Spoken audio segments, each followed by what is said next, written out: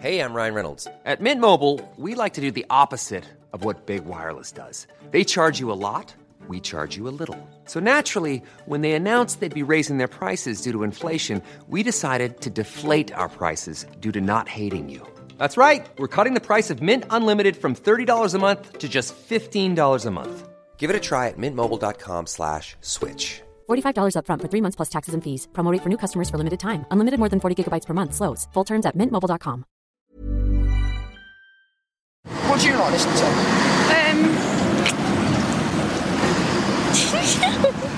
Chart music. Chart music.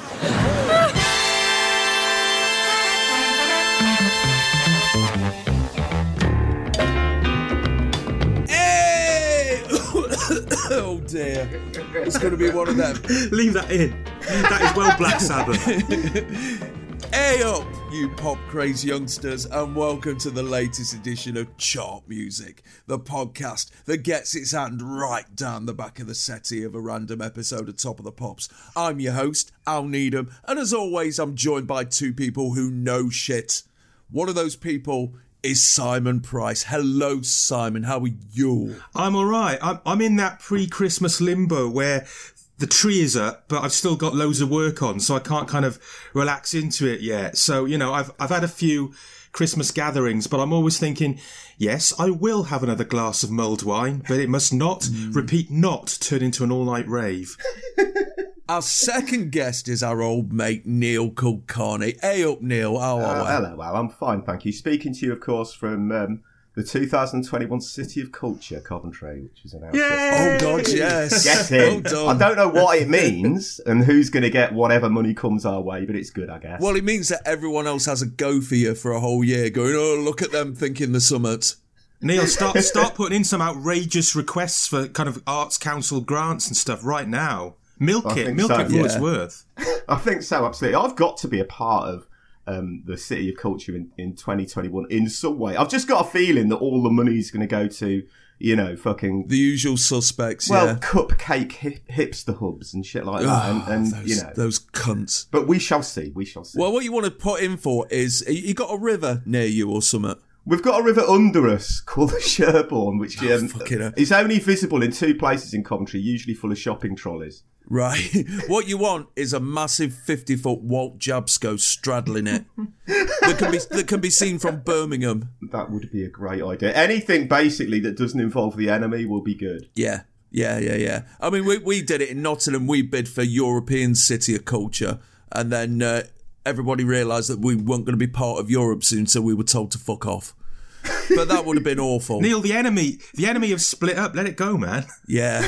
The enemy have split up. I would let it go, but unfortunately, Tom Clark, the lead singer, is now doing anniversary shows, 10 years since the enemy started, that are all sold out. I must tell you, at some point, by the way, about a year ago, I got an email from Tom Clark from the enemy. Regarding a review I wrote of his band a few years ago. Amazing review on the Quietus, wasn't it? It was on the Quietus. It was the longest email I have ever received from anybody. Wow. It was 6 pages long and he was pouring his heart out. I think he was having a bit of a midlife crisis or something. Oh, no. I must admit, I didn't get to the end of it and didn't reply. But maybe I should. I mean... It's just his face was up on bloody billboards in Coventry a few years ago. So I just want the enemy, seeing as they're from fucking Kenilworth anyway, I want them extricated from any City of Culture malarkey that goes on. Oh, yeah. I mean, God knows what would have happened if Nottingham had been a City of Culture. I mean, fucking hell. When Jake Bugg got a #1 album, the fucking council ran a banner right across the front of the fucking... council house, which is our town hall, and it's just like, oh, don't do that, for fuck's sake. Man alive. From Champions of Europe to Jake Bugg. Yeah, exactly. Ugh.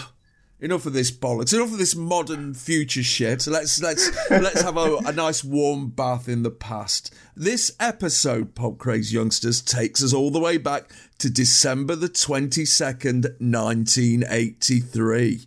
We're only 3.5 years down the line from our last episode in September of 1980, but it's safe to say that much has changed in Popland, hasn't it, chaps? Indeed. this is the year, even though it's kind of the official version of pop history, that things start going shit in 83. You know, I was looking in this episode for disproof of that, but I found precious little. I mean, you know, the standard line is that it all went wrong with Band Aid and Live Aid, you know, a couple of years later. But really, I think even at this point in 83, we can see that the edges have been smoothed off the kind of post-punk and new wave. So, yeah, I mean, you might as well turn off now because... it's going to be shit. It really is. Actually all right. Radio 1 News. What was in the news this week? Well, 19 people have been killed in a bombing raid outside a French army base in Beirut. Dennis Nielsen has been slashed across the face with a razor in Wormwood Scrubs. 4 Irish people are being questioned about the Harrods bombing, which took place a week ago. The Jules Rimet trophy has been nicked from the Brazilian Soccer Federation officers. Oh, fucking hell, Brazil. Can't be trusted with anything. Should have left it with us. But the big news this week is that John Taylor of Duran Duran refused to give a 14-year-old fan a kiss in a hotel lobby, only to be told to give her a kiss, you miserable old sod, by Jeffrey Boycott, who was dressed as Santa. How times have changed, because if he had given that 14-year-old girl a kiss, imagine the shit he'd be getting for it now. Different times. The cover of the NME this week is Santa playing a saxophone. Oh, isn't that nice? With Suze, Tracy Ullman, New Order and Marilyn mentioned on the cover. The cover of Smash Hits, Howard Jones. On the back is a photo of Boy George and his mum. Suitably Georged up, bless him. I had that on my wall, that picture. Did you? Yeah. Well, did you have a thing for Boy George's mum? Oh, yeah. No, he's... yeah. Well, we're going to come to that. This week's issue of Smash Hits also has the Smash Hits Readers Poll of 1983. Shall we play a game, chaps? Yes, please. Oh. Best group? Yeah. Culture Club. Culture Club, yeah. Duran Duran. No. Ooh. Fuck. Best single? Wherever I Lay My Hat by Paul Young. Karma Chameleon? Karma Chameleon. Get in. Shit. Also won the award for Best Video, even though George said it was the worst video his band had ever done. Best LP? It's by someone who hasn't been mentioned so far. I'll give you a little clue on that. Oh, right. 83.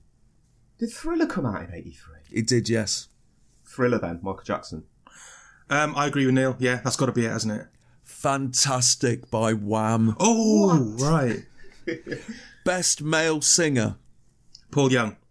Not a solo singer. I'll give you another go. Oh, right. Boy George. Boy George. Simon Le Bon. Oh. Best female singer? 83. Annie Lennox.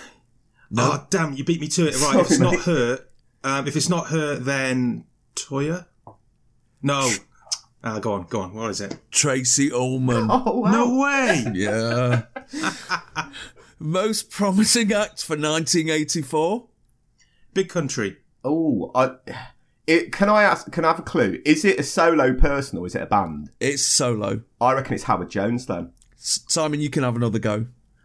Well, he's already taken Howard Jones, so I'll say Nick Kershaw. Howard Jones. Yeah. And the best TV show? The Young Ones. Gotta be the Young Ones. Top of the Pops. So, not only do we have a shit episode from 1983, we also have some guests who knew absolutely fuck all about 1983. Yeah, but the thing is, going to be a great episode, thing everyone. is that you talk about Smash Hits. I've got to say, this was the year I started reading the music press, I think, and Smash Hits became part of the pop experience. Enemy and Melody Maker was still a bit too daunting for me. I was only young. But Smash Hits was, just a Bible. And the two-weekly wait, because I remember it only came out once every 2 weeks, didn't it? It wasn't a weekly. Yeah. Wait for Smash Hits to come out was a killer. Mainly I liked it because of the printed song lyrics. Obviously, I think that's why most people bought it back then. And it wasn't like I remembered the writers' names as such. But yeah, Smash Hits was a big, big part of liking pop music in 83. Yeah, well, you know, this poll and everything, it's only what girls fancy that wins. The number one LP at the minute is Now That's What I Call Music, the original one. Oh. With No Parlay by Paul Young at number 2. In the US, the number one single is Say, Say, Say by Paul McCartney and Michael Jackson. And the number one LP is Can't Slow Down by Lionel Richie. Did Lionel Richie ever start up? Never mind slow down. So, chaps, what were we doing in December 1983? Were you waiting for Santa? I bloody loved Christmas. I still love Christmas. So yeah, I would have been getting tremendously excited about Christmas and what presents I was getting. First sort of time I was probably getting music related presents in a sense, tape players and things like that. And first time really, 83, I remember sort of a little route around town that I used to do. Rather than being taken places by my parents or something, it was the time to be going into town by myself and doing that route between Poster Place, which was a badges and poster shop in Cobb, and all the record shops, toy shop, library, bookshops. That was my little route, and just doing that like every Saturday. And consequently, I think in 83, a division between the charts and listening to the charts and actually my wider listening started. I started to listen to other music that was coming out that wasn't getting in the charts. Partly down, I think, to Smash Hits being such a big part of my life at that time.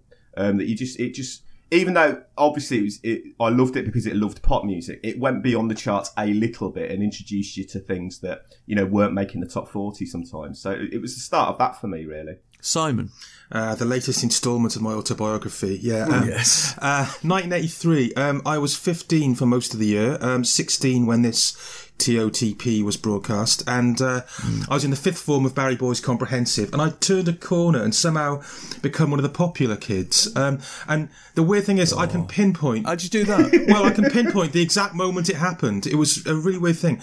It was on a school trip. We went to Dinard in Brittany, and we were allowed to wear our own clothes. And there was this very localised fashion trend in Barry for these burgundy cardigans with a big grey letter Y on them for Yale, I guess. Right.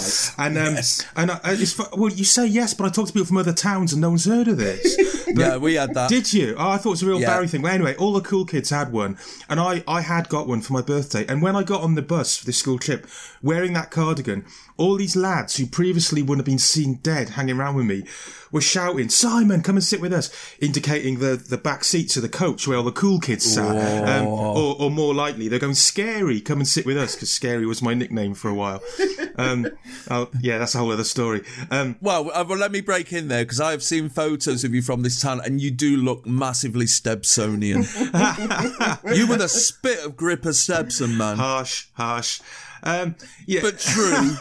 Well, what it was, I remember when I first arrived at that school, we all hung around in the classroom before the register one morning, and somebody decided to have a competition of who could pull the scariest face, and I won. So that was it. From then on, I was scary for a bit. But anyway, suddenly, just from wearing the right cardigan, I was one of the cool kids.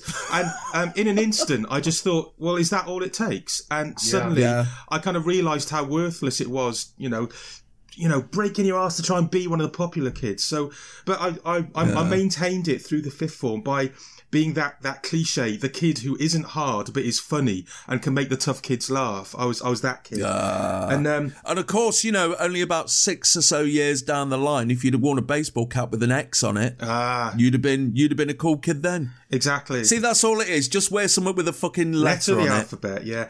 And I was reading, as Neil says, yes, similar. I was reading Smash Hits every fortnight.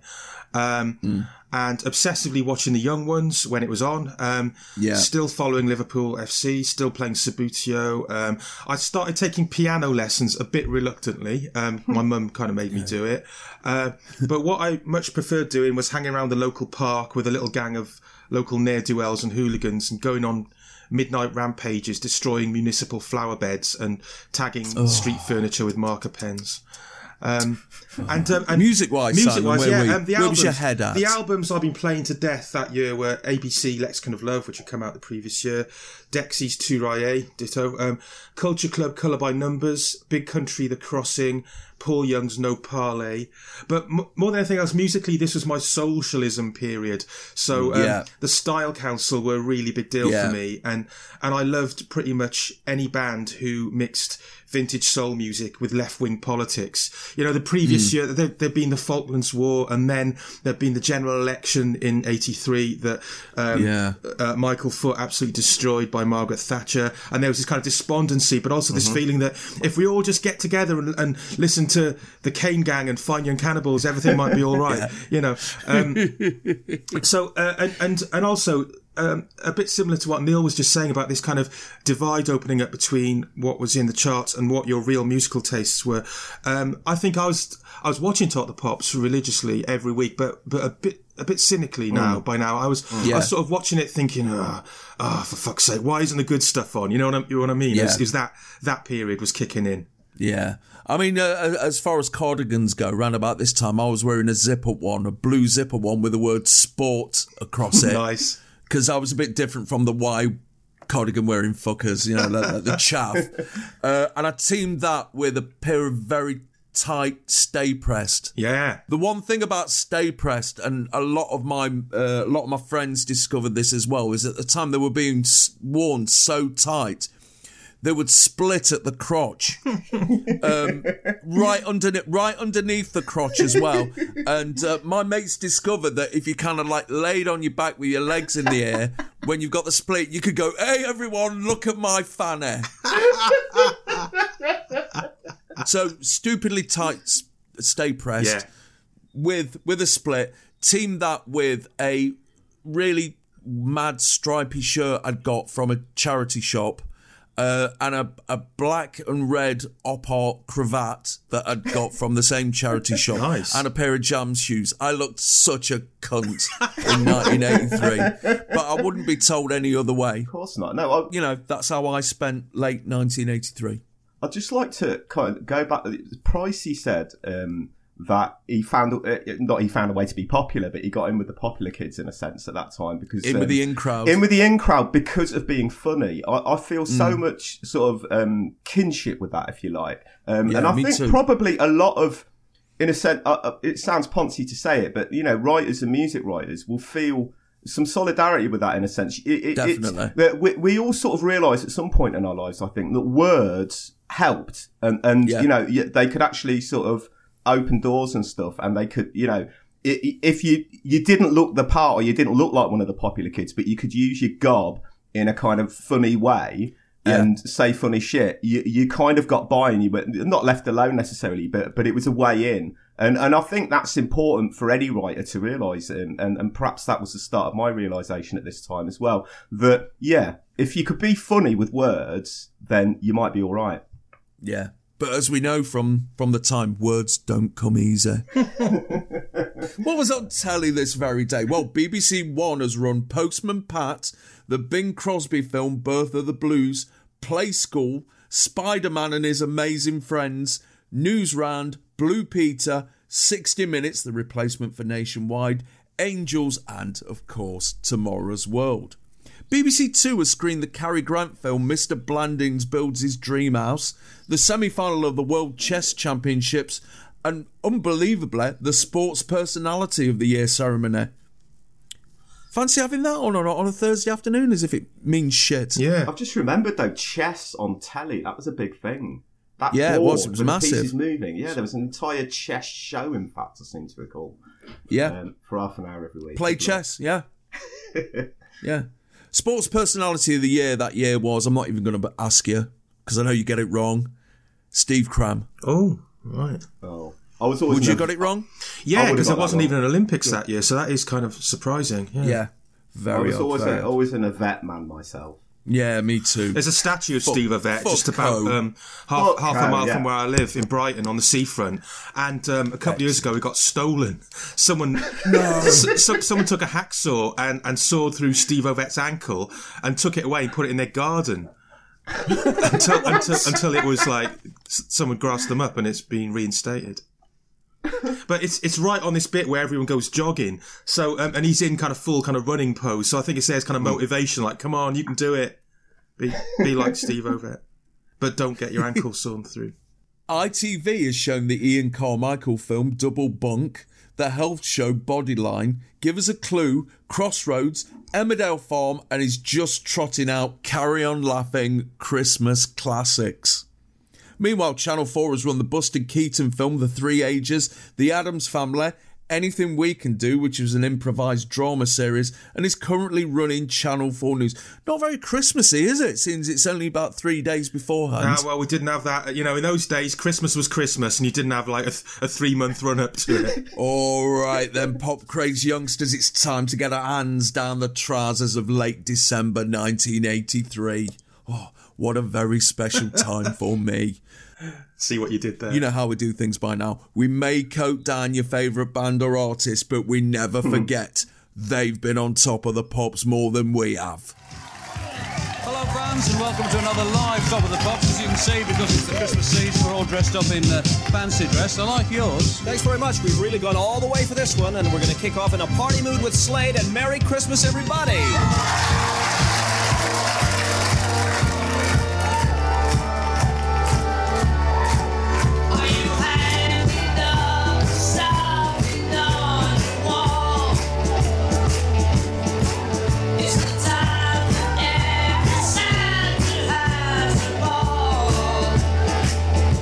Thursday, December the 22nd, 1983, and Top of the Pops has decided to get into the Christmas spirit. But bar adding a few hovering baubles and the words Christmas 83 to its opening titles, you can barely tell the difference because it's proper flags and balloons time. Also, it's fully into its period of teaming up two Radio 1 DJs. The first one, now known as David Jensen because he's 33 now, Kid Jensen is currently handling the early evening slot on Radio 1 and actually should be on there right now. But as this show is live, he's either put a dead big record on or someone is filling in for him. His partner, born John Ravenscroft in Cheshire in 1939, John Peel was the son of a cotton merchant who went to Shrewsbury School with Michael Palin before taking up his dad's profession. At the age of 21, he moved to Dallas to work with an associate of his father, and when JFK was assassinated, he went to the police station where Lee Harvey Oswald was held, passed himself off as a reporter from the Liverpool Echo, and was in the room when he was presented to the media. He went on to co-present the radio show Cat's Caravan for WRR Radio in Dallas, and then became Cliff's official Beatles correspondent before working for KOMA in Oklahoma City and KMEN in San Bernardino. When he returned to the UK, he landed a gig on the pirate station Radio London, forging a reputation as an underground DJ on his late-night show, The Perfume Garden. A month after Radio London was closed down, he was picked up by the new Radio 1 and made the late-night slot his very own. He presented his first episode of Top of the Pops in 1968, but after protesting on air about the lack of Captain Beefheart and Tyrannosaurus Rex, and forgetting the name of Amen Corner, he wasn't asked back again until 1981. He's been regularly presenting Top of the Pops since 1982, and this very evening he can be heard presenting the second part of his Festive 50, which features the likes of The Fall, the Cocteau Twins and X-Mal Deutschland, and opens that radio show by saying, "You're always supposed to be bright and breezy, okay, really on top of everything on wonderful Radio 1, but obviously there are quite clearly times when you get tired, and after doing Top of the Pops is one of them, because you have two complete run-throughs of the programme before you actually do it, and it's very hot and you expend a great deal of nervous energy. By the time you've finished, you're actually feeling quite drained. All you want to do is go down to the pub and have a drink and then go home and go to bed, by and large. But of course, it's always a pleasure to commandeer a radio programme for you." Moaning bastard. John Peel and Kid Jensen quickly became a double act. This is, I believe, the 11th time they presented Top of the Pops this year. You know, he's become quite a fixture on it. And I'm guessing that, you know, practically everyone from Britain who's listening to this podcast went through a John Peel phase at some part in their life. So when was yours? Mine would have been a little bit after this, to be honest. It would have probably been the following year that I did start staying up late and listening to it, and you know, things like hearing the Jesus and Mary chain for the first time and having my mind blown. But I think I loved him as a Top of the Pops presenter first around this time because And it's a perfect example of something that I loved then and I find really aggravating now, I've got to be honest. I think what I loved about him then was that he's very kind of subversive and irreverent and sarcastic about pop. And that now is exactly what I hate about it when I look back at it.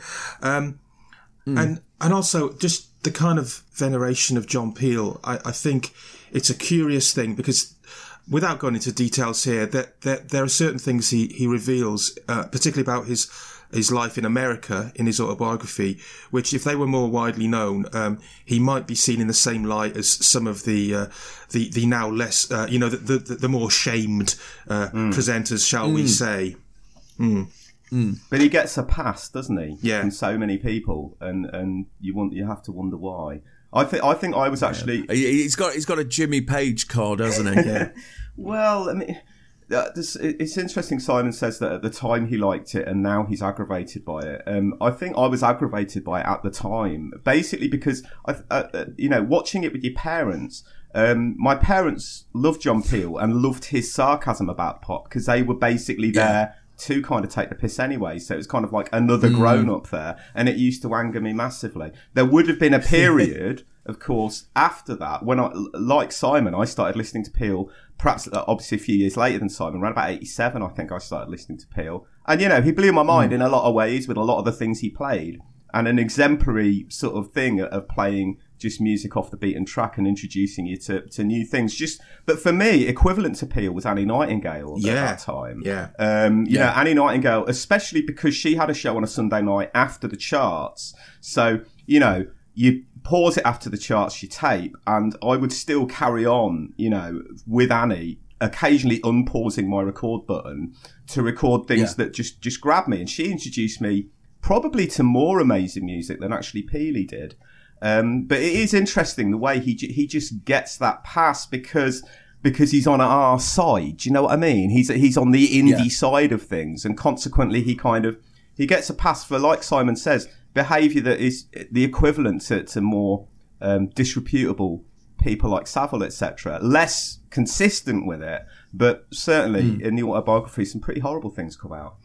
Yeah, and also his constant referral to his wife as the pig and stuff like that. I mean, I know it was all just part of his shtick, but there was that little trace of that in Peely, I think. Yeah, you're absolutely right. But, by the same token, I can't deny that there were many times that I'd hear a track on his show and I would go into Cardiff the next Saturday with whatever pocket money I scraped together to Spillers Records, which was the oldest continually operating record shop in the world. And if they didn't already have it, they would order it for me. And that's kind of how I grew the sort of alternative wing of my record collection. But like Neil says, I agree, actually. People like Annie Nightingale, also Janice Long, who was also, she was quite often a John Peel sidekick on Top of the Pops. And whoever, even Kid Jensen, whoever else was doing that kind of early evening slot on the radio, probably opened my mind to more stuff than Peel would have. Can I just say, you mentioned the opening credits with the Christmas '83 font. I do like these opening credits, and I'm talking about the kind of regular non-Christmassy version of it with the flying coloured vinyl and the spinning TV screen and all that, and Yellow Pearl. And that it is as iconic for me as the '70s Whole Lot of Love credits, perhaps more really, because it was more my time. And when we cut to the studio, I do like the Christmas '83 font on the big screen, made up of parallel lines. It's like it's been printed out of a primitive printer with those printers you'd have, and the paper would come out in this constant roll with holes on the side with perforated strips with little holes. It's like that kind of font. And I don't know, it's a really sort of pleasing nostalgia hit just to see that font apart from anything else. I think Simon's dead on in that these titles and that theme tune for Top of the Pops, that for me is Top of the Pops. Not just if I remember Top of the Pops, it's this theme tune and those flying records exploding. Of course, absolutely. And the slight start of kind of crap computer animation being on there, because I was on about my route around town. Of course, a vital stop in the route around town was popping into Dixon's and going on like a BBC or a Dragon computer and typing 10 print fuck off 20 go to 10. That was a vital thing as part of the route around town, yeah. Of course. I mean, as far as John Peel goes for me, my phase would have been the late 80s because it was this point in my life where I was trying to hear as much hip hop as possible, and we didn't have any pirate stations in the area, so I'd have to sit through a lot of crap, or what I thought was crap, just hopefully to hear something that would do my head in. It's funny that, isn't it? Because so, a lot of his kind of core indie audience would have the exact opposite view. They'd be listening for Bogshed and Stump and stuff like that, and then he'd play a hip hop record. They'd go, "What is this bollocks?" Or reggae records as well. Quite often he'd play, and it'd really piss off the listenership.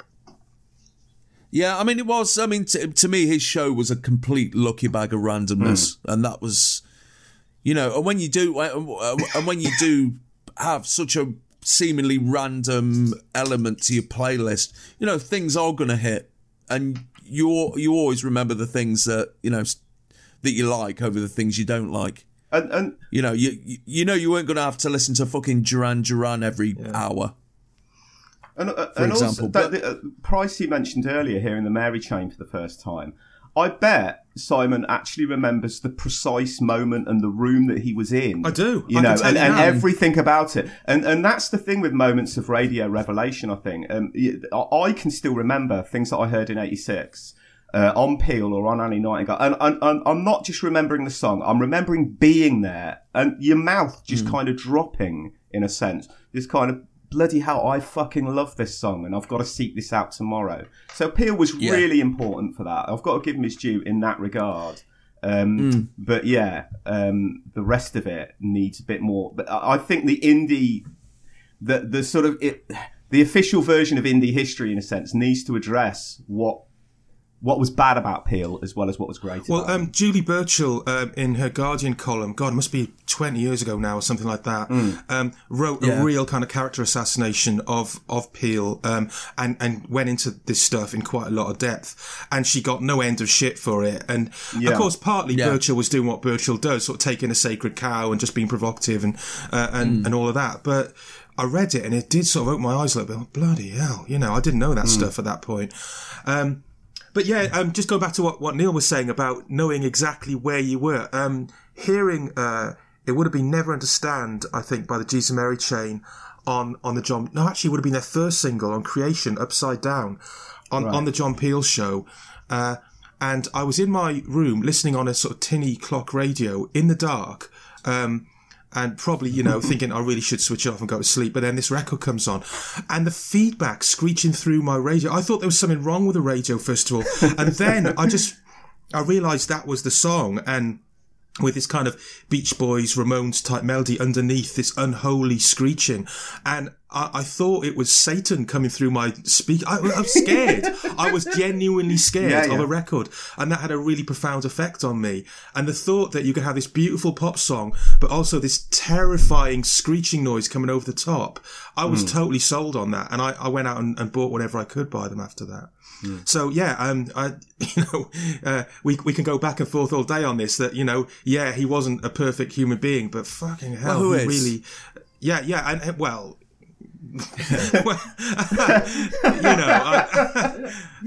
but you know what I'm saying. That without quite giving him the Jimmy Page pass or the Phil Spector pass or any of that, that some things are just a fact, and the fact is that he probably turned more people on to more sort of mind-blowing music than anyone else at Radio 1 over a period of decades. So, got to give him that. Yeah, I mean, there will be people listening to this now who will not have one word said against him. Being into John Peel is a badge of your, alternativeness and the fact that you really know about music, man. Yeah, and these people will trot out the "it was a different time" thing for Peely, but absolutely won't for any of the rest of them. So slight hypocrisy going on there. Yeah.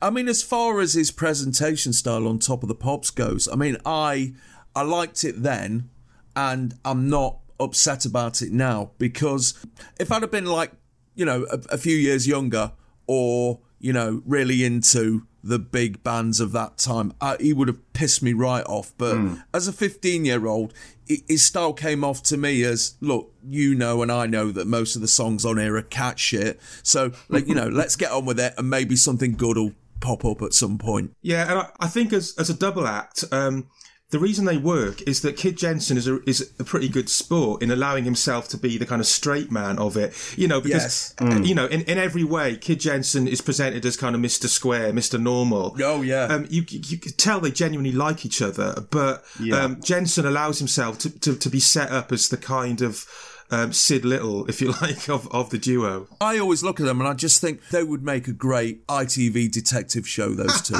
What is it like? Peely and the Kid, some crime's gone on, and Jensen goes off in the woods and ends up wrestling with a bear while Peel sits in his study examining Fall lyrics for clues and stuff like that. It'd be great. His sort of denigration of pop music in his presentation and the way he rolls his eyes and stuff like that, there's a slight sense now watching it where I think, you're being a bit smugly superior to pop there, really. But I think it's just because I've forgotten exactly how isolated and strange that was on Top of the Pops, because what we'd get week on week was Noel Edmonds and Steve Wright and Bruno Brooks, and it was also just remorselessly positive. And, just having that little note of sourness. I mean, especially if I was a grown-up watching it in 83, I'd have bloody loved that kind of thing. My dad loved it. Yeah, my dad loved it, and my mum loved it as well. I was a little bit more resentful because I loved pop, and I didn't like it being taken the piss out of. Yeah, I think my favourite John Peelism on Top of the Pops is when he did the chart rundown and he said, the heavy ethnic sound of modern romance. Peel and Kid are surrounded by the kids who are waving massive red flags about wearing the same party hats they've been wearing all year. Peel comments that they've really dressed up for this week's show. He's being sarcastic because Peel's wearing a red shirt with a navy blue suit jacket while Kid wears a patterned jumper which would have passed as festive at the time. I mean, no way is that a Christmas jumper in 2017, is it? Just a jumper. It's just a jumper.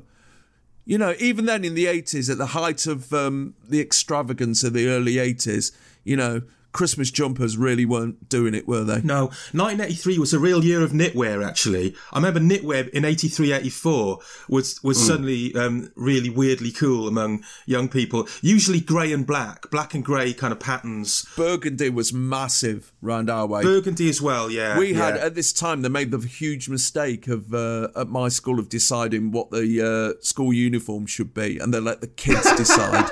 And Burgundy won hands down. So there'd be kids in fucking 1998 going, why the fuck are we wearing this horrible colour? Why are we dressed as Chaz Smash in the One Step Beyond video or something? Yes, because of your ancestors. I mean, it could have been worse, man. If it had been, a few years later, they'd be wearing all kinds of pastel shit. Cricket jumpers as well at this time as well. With, on the back with the kind of sleeves over your shoulders. What a fucking horrible look that was. Peel does some jiving with a faux excited expression as Kid introduces Merry Christmas Everybody by Slade. We've covered Slade in Chart Music's 8 and 9, so we won't go into details, but after their renaissance in 1981, they had a poor 1982, releasing 2 singles that stalled in the early 50s. However, their latest single, My Oh My, is currently at number 2, and this re-release of the 1973 Christmas number 1 has jumped from number 35 to number 20. It's already been in the charts before. It went to number 70 in 1980, number 32 in 1981, and number 67 in 1982. This song might as well be called Noddy's Pension. First of all, My Oh My. Yeah. Could have been nearly the Christmas number 1 this year. It's almost Cartesian in its philosophical insights. I believe in woman, my oh my. So yeah, he's acknowledging the existence of another gender. So as it might be the magazine though. Absolutely, he might have got some really good recipes in knitting patterns off it. That's really changed his look up. You know what though? I'd forgotten until we watched this episode that Slade did have such a huge hit in this year. It completely slipped my mind. Yeah. I mean, yeah, it's amazing. They did have this kind of career renaissance for about 2 years in the early 80s. Yeah, and not only that, but the previous month, Quiet Riot's version of Come On Feel the Noise was number 5 in America. Jesus, yeah. Yeah, they were having it. Did you remember My Oh My at all, anything about it until you played it or heard it in preparation for this show? Because I don't remember it at all, even though it's number 2. Didn't remember the chorus. I don't. I'm a little bit older. I do. Yeah, totally. I only had to see the title and it was going through my head instantly. It's not the best, is it? And it's not as good as My Oh My by Sad Cafe, which is a different song altogether. Yeah, they're Rolling Stones pastiche. But anyway. But this song, I mean, by now it's the official national anthem of Christmas, isn't it? I mean, I'm more of a Wizard man myself. I take that, stance on the big Christmas hits of the 70s. But Christmas, I think, in general, is still to this day a very 1970s holiday, isn't it? So that even in 1983, we're looking back at songs like this, thinking, those are the proper Christmas songs. And I don't think until Wham! The following year, anybody had really done a Christmas song and nailed it since the 70s. Unless I'm forgetting something. I mean, you had Paul McCartney, Wonderful Christmas Time, stuff like that. But I mean, the only other Christmassy song in the charts that's not novelty shit is 2,000 Miles by the Pretenders, which is wonderful, by the way. It's a wonderful record, but it's not a sort of sing along, arms in the air thing like this. No. And one thing I notice about this, you say it's Noddy's pension. He's really going for it in this performance. Yeah. There's no hint yet of ingratitude or of it being an albatross for him. He's really going for it. He acts out the bit where, the granny's up and rock and rolling with the rest. He does a little bit of the twist, And it's number 20 in the charts, but they don't mind because they're number 2 with My Oh My. And like you say, they probably know that this song is going to, basically pay all their mortgages. The one exception actually being Dave Hill, because Jim Lee and Noddy Holder, I think, wrote the song. Dave Hill didn't have a writing credit. I don't think he had writing credit on any or many of Slay's records. So, and that must sting him. But Dave Hill's autobiography, it's not been out long, I think. It's called So Here It Is. That's Dave Hill's autobiography. Right. And he is still touring with a rump Slade, which I've seen, and they're just awful. The fake, the pretend Noddy Holder just doesn't give it the required welly that you've got to give it. But yeah, on this, they seem totally... You watch this performance and you don't see a band who are visibly thinking, oh, fucking hell, not this song again. They're really happy to be doing it. And this weird performance with the sexy Santa dancer behind them and irrelevant coloured umbrellas, which I didn't quite get. Also, I love the fact that Jim Lee, the bassist, looks like he's in a different band. He's wearing a black leather jacket and black leather trousers and a sort of heavy metal looking t-shirt. Yeah, he wants to be in Maiden, doesn't he? Yeah, he thinks he's in Judas Priest or something. Totally. Yeah. Anyway, yeah. I think there was a chart music podcast where somebody, it might have been Taylor, it might have been Simon, introduced this concept of convivial music. That's me. Yeah, and that. Yeah, and I think that's exactly what this is. To me, this is Christmas, this song. To me, actually, it edges Wizard as my one of my favourite Christmas songs, in fact. And I need to hear it at Christmas. It makes me feel... It's the first thing to make me feel Christmassy at Christmas. It's kind of like... It's like the arrival of the Christmas Radio Times in the house. It's one of those just things that makes Christmas start. And it is like a national anthem of Christmas. You're right, Al. It's just... Everyone's Christmas is contained within the lyrics of this song. And Noddy, as Pricey said, he's still on this performance. He's totally just a beguilingly strange pop star, I think. Untied up. And just a massive, massive voice that's so likeable. And, there's things about this record, like, the shout at the end when he shouts, "It's Christmas." For me, that is when Christmas starts. And it's waiting for that. And, it's one of those records, like Whole Lotta Rosie by AC/DC is a great test in rock clubs. For people who actually know music or not, because there's a bit at the end where there's a false stop-start thing. And if you get it wrong and you're moshing in a rock club, you look like a right fucking idiot who doesn't know AC/DC properly. This record is like that, because you're going to shout "It's Christmas" probably before Noddy does it. He holds it back for a good long time. And, yes. and when it comes in, yeah, for me this record is Christmas, and actually lyrically, it's just a lovely song about what a British Christmas is all about. Neil, can I ask you about that? Because yes. you're often a club DJ, aren't you? Or you've certainly done a fair bit of it, and me too. And as a DJ, you do become aware of certain songs where people go early with the singing. They'll get it wrong, and that's one of them. Tell me that it's Christmas in Slade. Another one that I always notice is Talking Heads, Psycho Killer.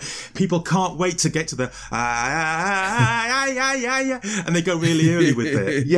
There's probably a great list to be made of songs where people go early. But yeah, this is totally a classic one of those. Yeah. This is definitely one of them. Like you, I'm also slightly annoyed by the two women on stage. I don't know what they're doing there. Right off. The two members of Zoo who look like Page 3 girls, one in a Santa micro skirt and thigh-length boots, are positioned behind Noddy and Dave Hill, making out that they're in the band. Slade don't have female backing singers, Doc. No. You're not needed. They're not needed. And the asymmetricality of it annoys me. They're on one side of the stage. That bugs me. But deeper than that, I think, you know when me and Pricey were talking about the 94 episode and how the crowd have actually become an annoyance in a way. And have really become part of the spectacle. You can't really see individuals. I think this episode is kind of, I'm not saying this episode, but 83 Top of the Pops is kind of the start of that, I think. Yeah. You don't really get to see much of the crowd until the very end of the episode, I would say. As individuals, yeah, absolutely. And it's a big show, lots of shouting and lots of just shouting and kind of woos and all of that, you know, that was so annoying in the 94 episode is starting here. I know it's a Christmas episode. I'm not expecting them to stand in solemn silence or anything, but the crowd's behaviour seems utterly unrelated to the music, and it's the start of that would reach its pinnacle. Can I just say something that I would have found really exciting watching this episode? Is the fact that it's the 22nd of December, and it's basically a normal Top of the Pops. Yeah, it's got some Christmas trimmings to it, but the knowledge that we're watching this Top of the Pops, and just 3 days later, there's going to be another one. What double instalment? That's already you'd be thinking, okay, I can put up with hearing Slade today because just I can annoy my relatives by having by breaking up the middle of Christmas Day by watching the look back on the year. Yeah. You feel spoiled. The most thrilling moment of this entire episode, actually, is towards the end, it comes up on the screen, Christmas Top of the Pops, 2 p.m. Christmas Day. Yeah. And that was Christmas for me. That 2 p.m. Top of the Pops. Man. Were you allowed to watch it? I got so excited. Because, there were, I mean, I'm not going to say fights over the remote control because we didn't have a remote control. It wasn't that snazzy in those days.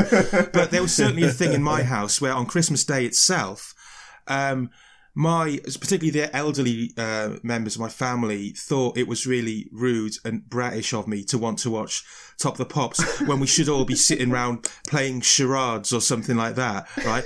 But I mean, the hypocrisy of it, we all had to stop and sit quietly while the Queen did the Queen's speech. Yeah.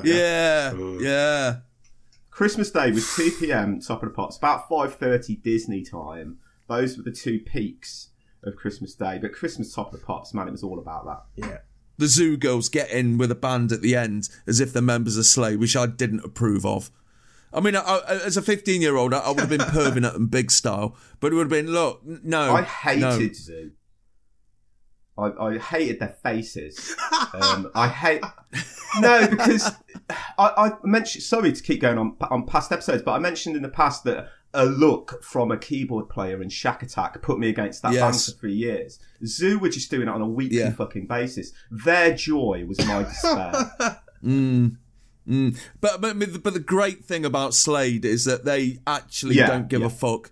They make no eye contact or any kind of contact. And at the end, the two girls from Zoo are having to glom themselves onto the band while they just carry on doing their thing.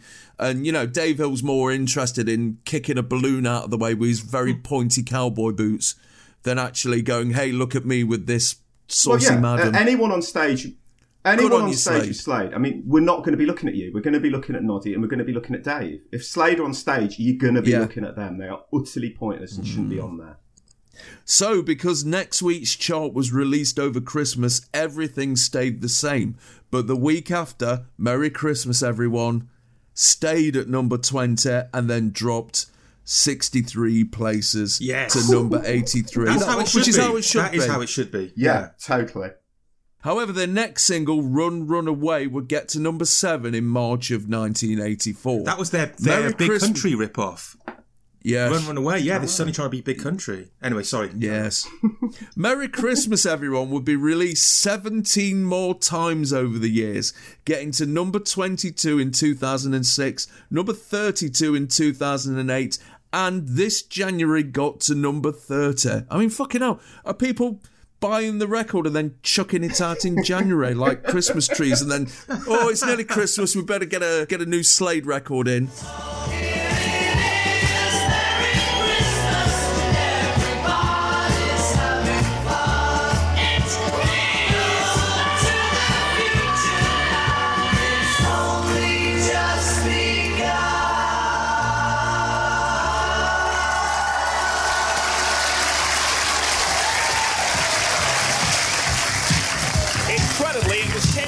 This week that record went straight to number 1. Slade also in the charts, of course, at number 2 with My Oh My. At number 3, it's Culture Club. Here they are with Victims. Take a ride into unknown pleasure. Feel like a child on a dark night, wishing there was some kind of heaven. After the camera swings round to find Kid on some scaffolding festooned with tinsel, he points out that Merry Christmas Everybody went to number 1 10 years ago. Fuck it. And that would have been a century, wouldn't it? In pop time. Absolutely. And you know, if Noddy would have done the granny dance in 73, it would have been a young person taking the piss. When he does it in this episode, he looks like an old bloke dancing, you know. And he introduces the next song, which is Victims by Culture Club.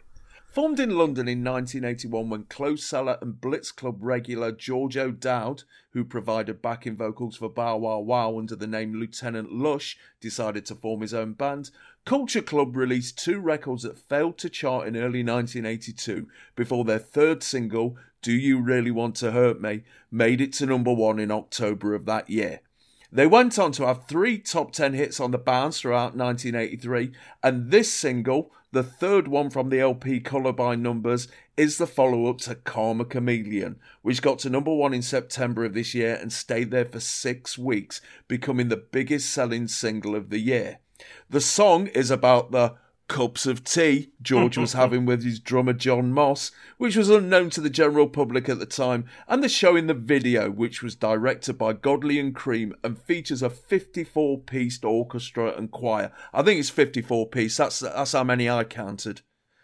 And it's up 1 place this week from number 4 to number 3. I mean, the first thing we have to say is that they crashed the video. Yeah, I didn't like that at all. When it's over a minute in, which is deeply unfair. I mean, presumably they've played it in full, like the week before or a couple of weeks before, have they? I don't know. You've missed the slow build-up to the slightly less slower crescendo of the song, isn't it? It's an amazing video. I mean, it's a health and safety nightmare as well. Yes, it is. It looks perilous. Do you know what I mean? I was watching it and I was actually fearful for that. You know, obviously I know that, but it's one of those it's like a pop accident waiting to happen. Yeah, well, set the scene for us, Neil. Tell us what's going on. What alarmed me the most was George not floating. Obviously, he's on some kind of thing that's carrying him around, but he's going in midair. It's on a cherry picker. That's the word. And it's incredibly high up, this 54-piece orchestra. Like, you know, at least 50 feet in the air. And it you know, the famous pop music accidents in videos, you know, Michael Jackson setting his hair on fire and stuff like that. This is a contender that could have happened. Thankfully, nothing did. But I was just on the edge of my seat throughout. Just thinking, Christ, that looks dangerous. Yeah, I mean, there's all the orchestra members are on these very kind of like thin but extremely tall sets of steps. It's a fantastic video, really eye-popping, and I love the way sort of, I think 2/3 through, it goes to this really bizarre kind of balloon imagery. with really, really vivid colours. I don't remember the video, watching it much at the time, but it's a fantastic video. It really is. Simon, at this point, Boy George he's practically a national treasure, isn't he? He is, and I was obsessed. He was an angel to me. He was like some kind of fairy godmother, but not in the kind of panto way. He genuinely seemed like this kind of this entity from another realm who was looking out for me, and who sort of somehow, you get that thing that the pop stars understand you. You suddenly think, oh my God, they get me. Yeah. I really, really had that with George. And it wasn't about whether he's gay or straight or any of that stuff, but it was that he was showing a different way of being a man. That's the way I looked at it. I didn't think of him as kind of drag act, drag queen. I didn't necessarily even think of him as androgynous, though clearly he was. It was, and this is something that I really found and looked for in a lot of my pop heroes at the time, just showing a different way of being a man. And that's why this video, the lavishness of it, and I can't separate the video from the song in my head, unlike Neil. For me, as soon as I hear those pianos, I'm totally seeing him in that black hat floating around on the cherry picker. But it was really apt that he was floating amongst heavenly choirs and stuff like that, because he was angelic to me. Helen Terry, when she comes in, by the way, I loved her. She's all over Colour by Numbers, the second Culture Club album, which I played to death that year. And what a singer she was. And then at the end, you get John Peel saying, Boy George is the creature from the Black Lagoon. Oh, fuck off. Man. Yeah, that pissed me off. No end. What was your first point of contact with Boy George? Well, it was, Do You Really Want to Hurt Me? And On Top of the Pops? It would have been, and it was that classic thing of going to school the next day and people saying, God, I really fancy that girl from Culture Club last night. Yeah. And me being a bit more clued in, having to say, actually, guys, I've got some breaking news for you. But I wasn't told. I mean, now I think Do You Really Want to Hurt Me is a fantastic record. Yeah. I wasn't necessarily ready for it at the time. Wasn't totally sold on them. But it was a few of the subsequent singles, like Time, Clock of the Heart, and Church of the Poisoned Mind, which I just absolutely fell in love with, and sort of and quickly jumped on the bandwagon, and he became an absolute hero to me. There was me. You know how you share your pop hero sometimes with your close friends? Yeah. There was me and one other kid in my class called Roger Neal, and the two of us had Culture Club in common, and that was our thing. And the following year, 84, I don't know if Ran Away From Home is putting it too dramatically, but we went up to Birmingham NEC to see Culture Club, having bought tickets in Cardiff Spillers, without any real idea of how we were going to get home afterwards, because the trains had stopped running. We ended up sleeping on the platform at Bristol Parkway, I think, halfway home, and all of this. My mum must have been going nuts, wondering where I was. Well, he didn't tell her you were going to Birmingham to see Boy George. I don't know. I probably did, but I probably said, "Oh, it's fine. I'll be back around midnight" or something like that. Do you think she was more alarmed at the Boy George bit or the Birmingham bit? I think both. I mean, certainly. When I had Boy George pictures over my wall, my mum said to me one day, she kind of confronted me and said, "Simon, are you gay?" And I remember being quite flattered by that, and I deliberately didn't answer. I just sort of laughed at the question. You were enigmatic, was you? I enigmatically laughed at the question and went back upstairs to stare at my Boy George pictures. Did you say, "Mum, I'd really like a cup of tea right now"? Well played. Yeah. So Simon, how did you express your support of Culture Club? Was it a badge, or did you go further than that? Did you do the full Michelle Fowler in Grange Hill thing? Brilliant. Yeah. I actually play that clip of Susan Tully in Grange Hill. What was her character called? Suzanne Ross. Was it Suzanne Ross or something? Something like that, yeah. In Grange Hill, where she turns up dressed as Boy George and gets a telling off from Mrs. McCluskey. Well, this is after she'd left, you see, so McCluskey couldn't do anything to her, apart from tell her to fuck off out of her school because she don't belong here anymore, of course. But I play that clip at my 80s club, Spellbound. We play it on the kind of video reel. And it's a great moment. I actually saw, and we're going way off topic, but I saw Mrs. We McCluskey. never go way off topic.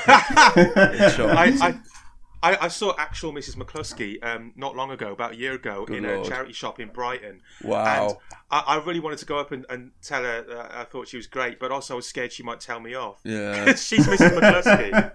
But she was kind of like harsh but fair. She was kind of a kind headmistress, I think, so I probably would have been all right.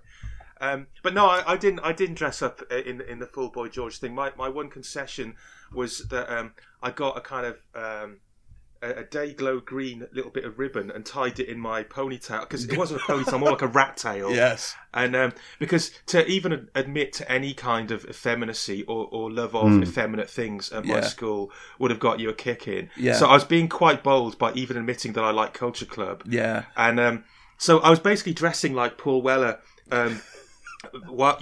Using sort of catalogue clothes from Melandi of Carnaby Street that we mentioned previously. Yeah. But I was growing my hair out a little bit and tying this ribbon in it as a sort of concession to how kind of, well, we wouldn't have called it metrosexual in those days, but you know, how cool I was with my own sexuality and my own gender and all of that. Yeah. I mean, at my school, it was really weird because everybody loved Do You Really Want to Hurt Me? Because it was a lovers rock song. And, everyone was into that kind of like soft reggae kind of thing. I mean, there was a time when, there was a period where there was three songs in a row that were number one, which were kind of like light reggae. Do You Really Want to Hurt Me? Pass the Dutcher and Red, Red Wine.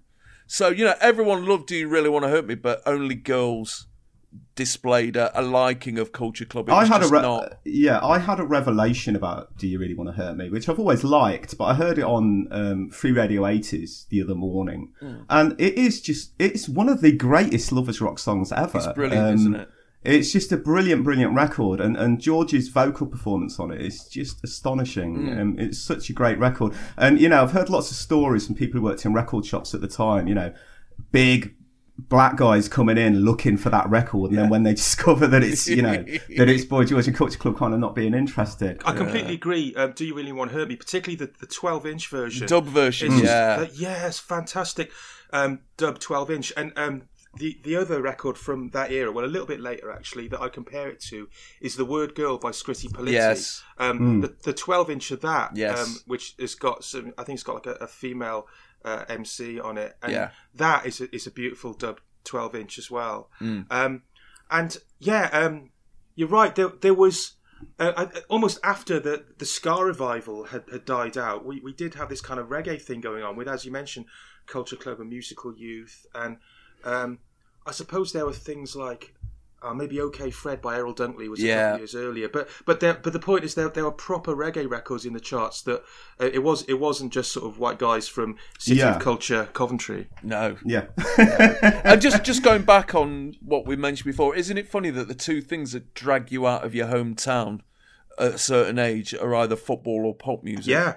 The first time I left Nottingham was to take me Christmas or my birthday money and go down to London and go to the shoe shop in Camden where Madness got all the Doc Martens and that, and then go down to Carnaby Street. Yeah, I got a nice pair of Oxblood loafers from that place when I was like 14. That's actually immortalised in their film Take It or Leave It, isn't it? That little shop. Yeah. And it was exactly the same as it was in the film. It was it was brilliant. And then, the only other times I'd leave Nottingham was to go down to Leicester to De Montfort Hall to see the Redskins, or down to Birmingham to see Run DMC and the Beastie Boys. So that's just down the road for you. I have to travel hundreds of miles into England to another country. Music. Yeah. The other band that I mentioned earlier that made me do that trip to the same venue, actually, to Birmingham NEC, was Big Country, and I know it's really not cool to admit you like them now, but I was so into Big Country, and I did the same thing, just like bunking off to Birmingham to see them without any real way of knowing how to come home. And the Cults were the support band, right? And I remember wandering around the car park afterwards, looking for any bus that was going to Wales. Think, if I can at least get as far as Cardiff. Yeah. And I remember walking down the gap between two coaches and finding Ian Astbury from the Cult having sex with a groupie. Lovely. While his bandmates looked on and hung around, and I just almost walked right into them, and it was this really embarrassing moment. And I actually, rather than just turning around and walking away, I said to them, do you know if there's any buses to Cardiff? And they looked so annoyed with me. Eventually I found one. Oh, man. But Boy George, yeah, I mean, I think the general public are doing a really good job of convincing themselves that he's not gay, really. It's just a bit of a... He's just putting it on. I think that, you know what Simon was mentioning earlier, the day after, because that was one of the, if not the biggest moment in Top of the Pops in the 80s was Do You Really Want to Hurt Me on Top of the Pops? Oh, and then the following day. It was our Bowie moment, wasn't it? Absolutely. Yes. Starman moment. In the playground, I seem to recall not people saying, actually, oh, did you see that, that hot woman on Top of the Pops last night? It was more confusion. And it was kind of like, was it a bloke or was it a girl? And people who knew, once that news started spreading like wildfire, I remember that day really, really palpably. I'm really, really fascinated to hear Pricey talk about Boy George, because it's interesting the way that pop idols, when they really are your idol and they mean things to you, and like Pricey say, they almost take on a role in your life where they're overseeing the decisions you make in a way, style decisions. You think, not what would Boy George do, but you know what I mean? You think about them. Well, the first time I met Pricey, I'm not saying he was like Boy George, but what I mean by that is I could see the influence. And I don't even mean see. I could hear the influence in a way, in the way that Pricey talked, the humour. I'm sure it's all Pricey himself, but I sort of got that slightly the first time I met Pricey, that I think Boy George... Did I have the dreadlocks at the time? You might have done, yeah. And that might have added to it. But yeah, I had like black dreadlocks and makeup, so yeah, I can see. Yeah. I mean, I loved Culture Club, but in '83... I was still, Pricey was talking about really being into the album in that year. I still wasn't really listening to albums. 83 was a singles year for me still. I was still really, and it was actually the year I bought my first ever single. It couldn't not be more inauspicious. It was Men at Work, Overkill. Don't ask why. I don't know why I bought it. But yeah, for me, Culture Club were all singles. I loved Karma Chameleon, and I loved George's description of it in his autobiography as the kind of record everybody buys but nobody likes. But at the time, because I wasn't really listening to the albums, I was just listening to the singles, and I was quite young. I was just getting the surface of Culture Club in a sense. Over time, like this song, Victims, I think at the time I didn't like it. It was perhaps a little bit too grown up for me.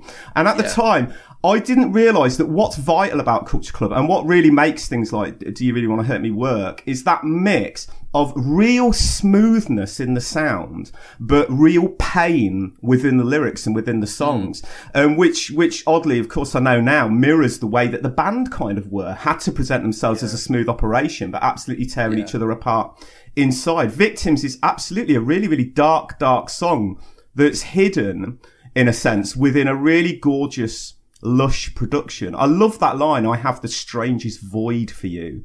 It's a really, really dark song. But it occupies the same kind of sound world as almost like a Diana Ross tune, like I'm Still Waiting or something. It's big and epic like that. I was wondering if anybody here has heard, which is obviously relevant to Victims, the track that was on the Culture Club compilation, called Shirley Temple Moment. Have you heard that? Yeah. Which is, that's a real revelation. That's them rehearsing this song, Victims, or trying to get a recording done.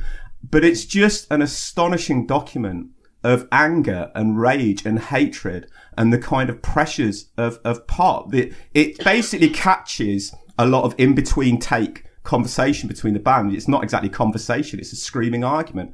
It starts off with, Boy George getting an argument with Roy, I think. With the great line, "Fuck off, you spotty fucking heterosexual cunt," and then Roy calls him a big-nosed gay, and it gets worse. It gets worse. It gets really angry and furious, and it's for me, it's better than the Sprinkle the Fairy Dust Trogs tape or anything. I was listening to this the other day, and it's just an astonishing little document of the mess, not the mess that band were in, but tough days for them. And if Shirley Temple Moment is anything to go by, with such a big lush video, I bet there were some real bloody arguments on that set. Well, there must have been, because at this point, it's very clear who the important person in the band is, and you hardly see the rest of the band, do you, in this? Yeah, but I mean, you say the important person in the band. Yes and no, because that Shirley Temple Moment dynamic, it was laid bare in that BBC, was it BBC Two documentary? Yes. Maybe BBC Four, a couple of years ago when they had one of their occasional reunions. Yeah. And they were still bitching with each other, but the thing that became really clear, and I actually interviewed them a couple of years ago for a thing that didn't run because it was supposed to promote a gig at the O2 that got cancelled. Right. But one thing that became clear is that Roy Hay is the real musician in the band. I'm not saying the others can't play, but he's a real... I mean, he composes for Hollywood movies and stuff like that, but he's the real multi-instrumentalist who holds the whole thing together. So it's all very well, George calling him a spotty heterosexual or whatever, but they needed Roy Hay big time. Yeah, but also Roy Hay was definitely much the Trevor Bolder of the band, wasn't he? He never looked comfortable in whatever clothes they tried to put him in.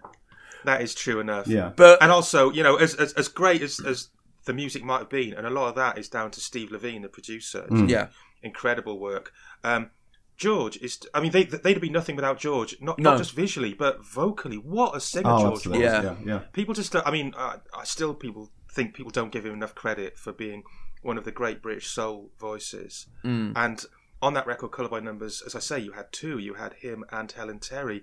And when the two of them listened together on tracks like That's the Way, I'm Only Trying to Help You, and Black Money, it's just astonishing. Yeah. And even on the following album, which, was one of these great 80s cocaine follies where you almost hear a band falling apart, Waking Up with a House on Fire, there are tracks like Mistake Number 3, which are good enough to have been on Philadelphia Records in the 1970s, in terms of the feel and the production of it. I'd say Victims is like that. Victims is a great sort of, soul ballad. It's just a lovely, lovely song. Listening to the Shirley Temple Moment thing, I think what comes across is they did need George. It's very telling what's shouted at George.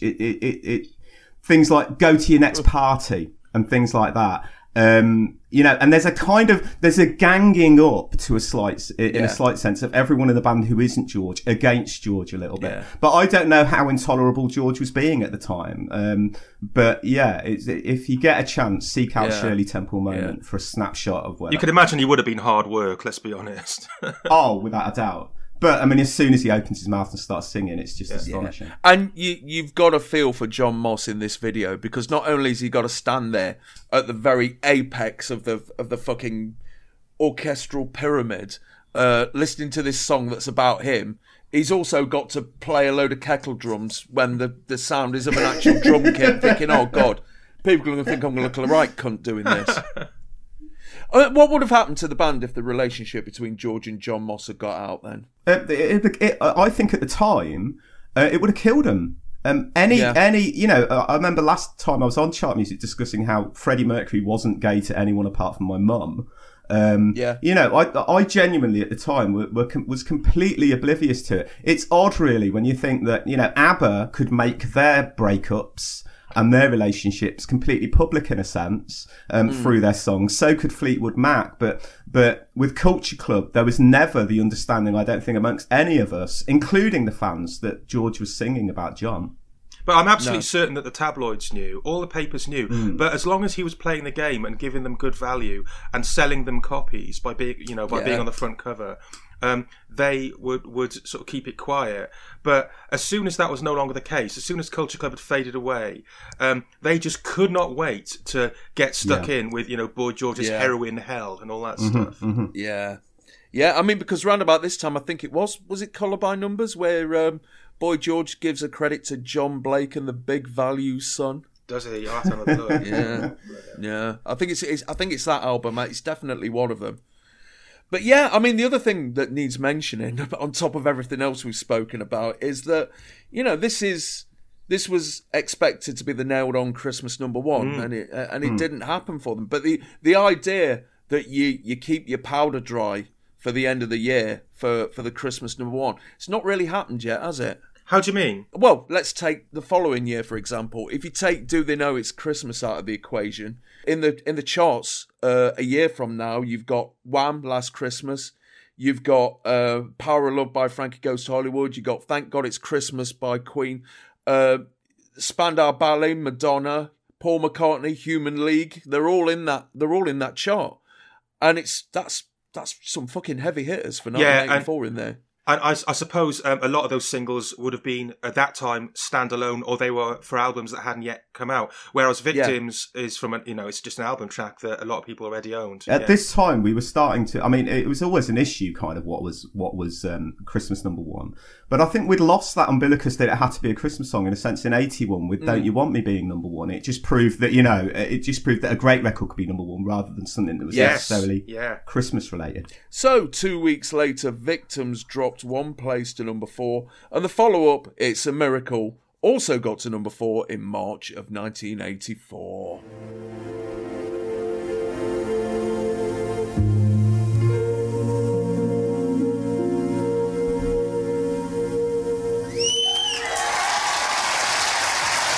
Victims, that's Culture Club with Boy George as the creature from the Black Lagoon, and here comes Tears for Fears.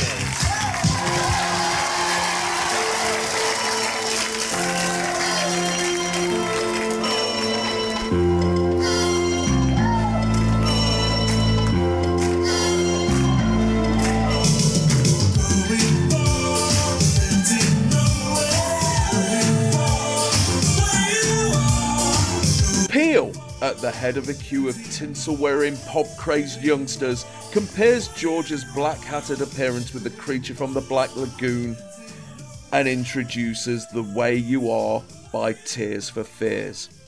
Formed in Bath in 1981 by Roland Orzabal and Kurt Smith from the ashes of mod ska band Graduate, fucking plastic mods, Tears for Fears were originally called History of Headaches, but changed their name when they got into Arthur Janoff's Primal Scream Therapy nonsense. They were signed to Phonogram Records in late 1981, and after their first 2 singles failed to chart, their third, Mad World, got to number 3 in November of 1982. This is their third single of 1983 and the follow-up to Pale Shelter, which got to number 5 in May of this year. It's been released as a stopgap between their first LP, The Hurting, and the one they're currently working from, Songs from the Big Chair, and it's currently stuck at number 29. They've wisely elected to perform the single in the studio instead of showing the video, which features Roland Orzabal doing improvisational dancing in what can only be described as a bra top. It's most unsavoury, it really is. Tears for Fears, when I do the show notes for this, I send you a little bit of prep saying I want to talk about this, I want to talk about that. Tears for Fears, it's like, what the fuck can I say about them? They were that kind of band in 1983 that I didn't like and didn't hate and didn't have any feelings towards whatsoever. I mean, they're essentially a second-generation synth group, aren't they? Yeah, and I think they were similarly ambivalent towards themselves at this point. You mentioned that this song was a stopgap single, and you mentioned it was a follow-up to Pale Shelter. Well, Pale Shelter itself was a reissue at that point when it actually charted. So they were taking their time, and the sound on this track is a throwback to The Hurting rather than a throw forward to Songs from the Big Chair, because it's got that synth sound that sounds like a sort of pretend xylophone thing going on. But they look pretty bored, don't they? Yes, they do. And it's not surprising. It's a bit of a nothing song. Old Roberto Baggio there on lead vocals. He's not really giving it much, is he? He's not. No. This song has been kind of unpersoned in a Stalinistic way by Tears for Fears. Now they never. Yes, it has. They never play it live. They leave it off all their greatest hits compilations and all of that. That's right. Yeah. Well, I think it's the only song that they didn't completely write. So I don't know if they're going to. I don't know if they're being mingy towards the other songwriters who they've fallen out with or something. Who knows? I think Kurt said it was the worst thing we've done. That was his appraisal of the single. I used to find them pretentious, and I've got nothing against bands, pop groups being clever. In fact, I live for clever pop. But I think they had an unearned sense of their own cleverness. They thought they were more. They thought they were deeper and more important. With all that stuff you mentioned, the Primal Scream Therapy and the kind of pretentious philosophy that they bought into, they had this unearned sense of their own importance. That's what kind of bugged me about them. Having said that, Pale Shelter, brilliant. Mad World, brilliant. But beyond that, they're a bit. Yeah, Mad World is the one that snagged me, and for the longest time, I didn't know what Tears for Fears looked like, because I remember Mad World getting the load of radio play before it cracked the charts, and before they got on Top of the Pops, so they got in Smash Hits. And I remember being horrified when I finally saw what they looked like, because what were you expecting? Well, I wasn't expecting Orzabal. I really objected to his appearance. I don't know why. They also seem to have settled into a pattern then of fairly unmemorable singles. Really, I quite like Change, I guess, but with videos all seemingly shot in Milton Keynes. Lots of square panes of glass and stuff. But it or Docklands. Yeah. But it was blatant to me that they looked awful, and it was really about the hair. The hair on both of the main figures is terrible. And by the time Orzabal's got a nasty frizz to him. And in this performance, he looks like Miriam Margolyes in the wind tunnel. He always reminded me of David Schneider out of The Day Today. Yeah, I'm just seeing with his head through a big map of Britain and someone turning it round. I mean, in '83, I was hatefully shallow about pop music, and I still am, hopefully at times. Yeah. But the hair was. I mean, they were just one of those acts that repulsed me in a sense. Right. The only other comparison I can give is Andy McCluskey from OMD repulsed me as well at the time, and Roger Daltrey has always repulsed me. But I wouldn't eat a sandwich made by these people. But, that should be the way we judge pop. They'd leave thumbprints in it or something. Do you know what I mean? And also the rest of the band. No, hang on a minute, Neil. I want to go into this. Which pop groups would you eat sandwiches? This is really important. I need to know. Who would be the pop group you think? Yeah, I'd definitely eat a sandwich. Well, there's lots of pop groups I'd eat sandwiches from. It's more about the pop groups I certainly wouldn't. And I think perhaps the one I most definitely would not is the Thompson Twins. Yes. I would not eat a fucking sandwich made by this. But they look dirty. You know those people who, even if they're clean, just look grubby. To me, that's what the Thompson Twins were. And of course, the Thompson Twins, they do it as a community thing. We've got to do equal amounts of work. Yeah, which so means you got three pairs of hands on your sandwich. Yeah, and it'd be like cheese and banana or something. I mean, for me, E17. Oh, they just. Mom deserves the best, and there's no better place to shop for Mother's Day than Whole Foods Market. They're your destination for unbeatable savings, from premium gifts to show-stopping flowers and irresistible desserts. Start by saving 33% with Prime on all body care and candles. Then get a 15-stem bunch of tulips for just $9.99 each with Prime. Round out Mom's menu with festive rosé, irresistible berry chantilly cake, and more special treats. Come celebrate Mother's Day at Whole Foods Market. I'm Sandra, and I'm just the professional your small business was looking for. But you didn't hire me because you didn't use LinkedIn Jobs. LinkedIn has professionals you can't find anywhere else, including those who aren't actively looking for a new job, but might be open to the perfect role, like me. In a given month, over 70% of LinkedIn users don't visit other leading job sites. So if you're not looking on LinkedIn, you'll miss out on great candidates like Sandra. Start hiring professionals like a professional. Post your free job on linkedin.com/people today. Look like the type of lads who'd spend all the time with their hands down their tracksuit bottoms. And you definitely don't want to get involved with a baked potato with them, that's for sure. No, you certainly wouldn't. Well, there wouldn't be any, would there? No, there wouldn't. And I think, you want, say, in a cheese sandwich. Yeah. I personally would like the cheese to be kind of regularly cut to a thinness. Yeah. Whereas I think E17 would just break it off with that hammer. Sort of chunks in. That would then poke holes in the bread. No, not having a sandwich from there. No. And as for who I would want a sandwich of, I think the women in Brotherhood of Man.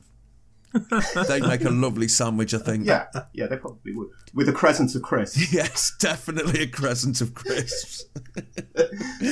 But yeah, no, I mean, I think Repulsion becomes a part of my pop experience in '83 to a large extent. And looking at the rest of the band, who aren't the main two, it's very Man at CNA, Man at BHS, Denim Shirts, and it. What we're seeing in '83 is that music has gone from the weirdos to the competent musicians, and it creates a sort of tedium around the mainstream that means that any ruptures you get in that from here on in, say Pete Burns, become more and more cherishable because there's this fucking Go Westy, Tears for Fearsy sort of dross around them. But yeah. For me, all about the hair, and the hair's terrible. Yeah, certainly post Live Aid, Pete Burns was the one, wasn't he? Yeah, absolutely. It's basically him and maybe Zizek Sputnik briefly. Yeah. Yeah, I mean, the other thing that pisses me off about this performance is old Roland is wearing a grey vest over a black shirt, which was a style that was very popular in 1983, and one that I always thought looked absolutely fucking brilliant on women. Just really, really attractive on women, but it looked really shit on men. They looked like they were extras in Fame. Grey and black was the colour scheme. Grey, black, and burgundy, as you mentioned. Yeah. I tell you who I think defined the aesthetic of 1983 more than anyone else is Paul Young, particularly the album sleeve of No Parley, which is kind of burgundy and grey, as I remember it, and he's wearing this kind of grey suit with flecks in it, and that, I mean, basically everything you got from wallpaper in teenagers' bedrooms to completely. duvet covers to everything was kind of pale grey and burgundy. Grey flecked Burton suits. Slightly speckled with urine after a trip to the toilet. Nasty times. And of course, as always, Zoo are at the front reacting to this very doomy song as if it was Merry Christmas Everyone by Shaker, and going woo during the middle eight. It's like, have you not listened to the lyrics, you stupid bastards? And at the end, Kid Jensen says they're going by helicopter to a gig in Poole in Dorset. But the thing is, that's just how most people in Poole in Dorset normally travel. It's a very wealthy town. I mean, one of the synth players, I mean, they're backed up. And at this point, it's like, okay, so we use synths, but we're a proper band, trust us. We got a proper drum kit. We've got two other blokes at the side. One of them actually looks like a woodwork teacher. Tears for Fears look like they're backed up. They look like they're constipated. It's kind of pained expression. Yes. It's a mad world. And if you are listening to this Tears for Fears, we might sound critical, but we're only trying to help you, Roland. Hey! Sorry, Al. I have I play a keyboard in my band, and it's a Roland one, and my bass player has stuck "I only want to help you" next to the Roland. Yes. 2 weeks later, The Way You Are nudged up one place to number 28 and will get as high as number 24. The follow-up, Mother's Talk, got to number 14 in September of 1984, and the follow-up to that, Shout, made it to number 4 in December of that year and will get to number 1 in America. And as we've already mentioned, the band left The Way You Are off their greatest hits album, claiming it was their worst song and proof that they'd changed direction. Oh, and they eventually met Arthur Yanov in the mid-80s, but they felt he'd gone all Hollywood, and he kept asking them to do a musical about him. So, in terms of psychologists who had an influence on pop, his was the most damaging, I would think. Just nothing but a bad influence on John Lennon, on Primal Scream, which Primal Scream's got to be one of the shittest band names ever. And a terrible band as well, and also Tears for Fears, of course. And also one of the most mismatched band names when you heard their early stuff, like Velocity Girl, and there's a band called Primal Scream. You expect them to sound like, I don't know, a Motorhead or something, and they come out sounding like the most twee, jangly thing in the world. They should have called themselves Scottish Whinge. No, they should have called themselves Leather Trouser Gusset Chafe. That was the second album.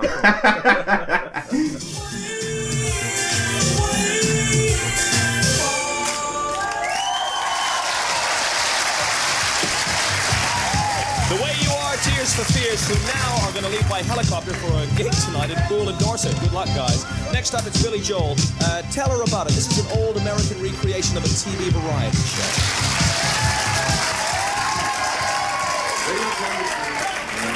Take them, please. Well, thank you, Topo Gigio. Now, right here on our stage, BJ and the Affordables.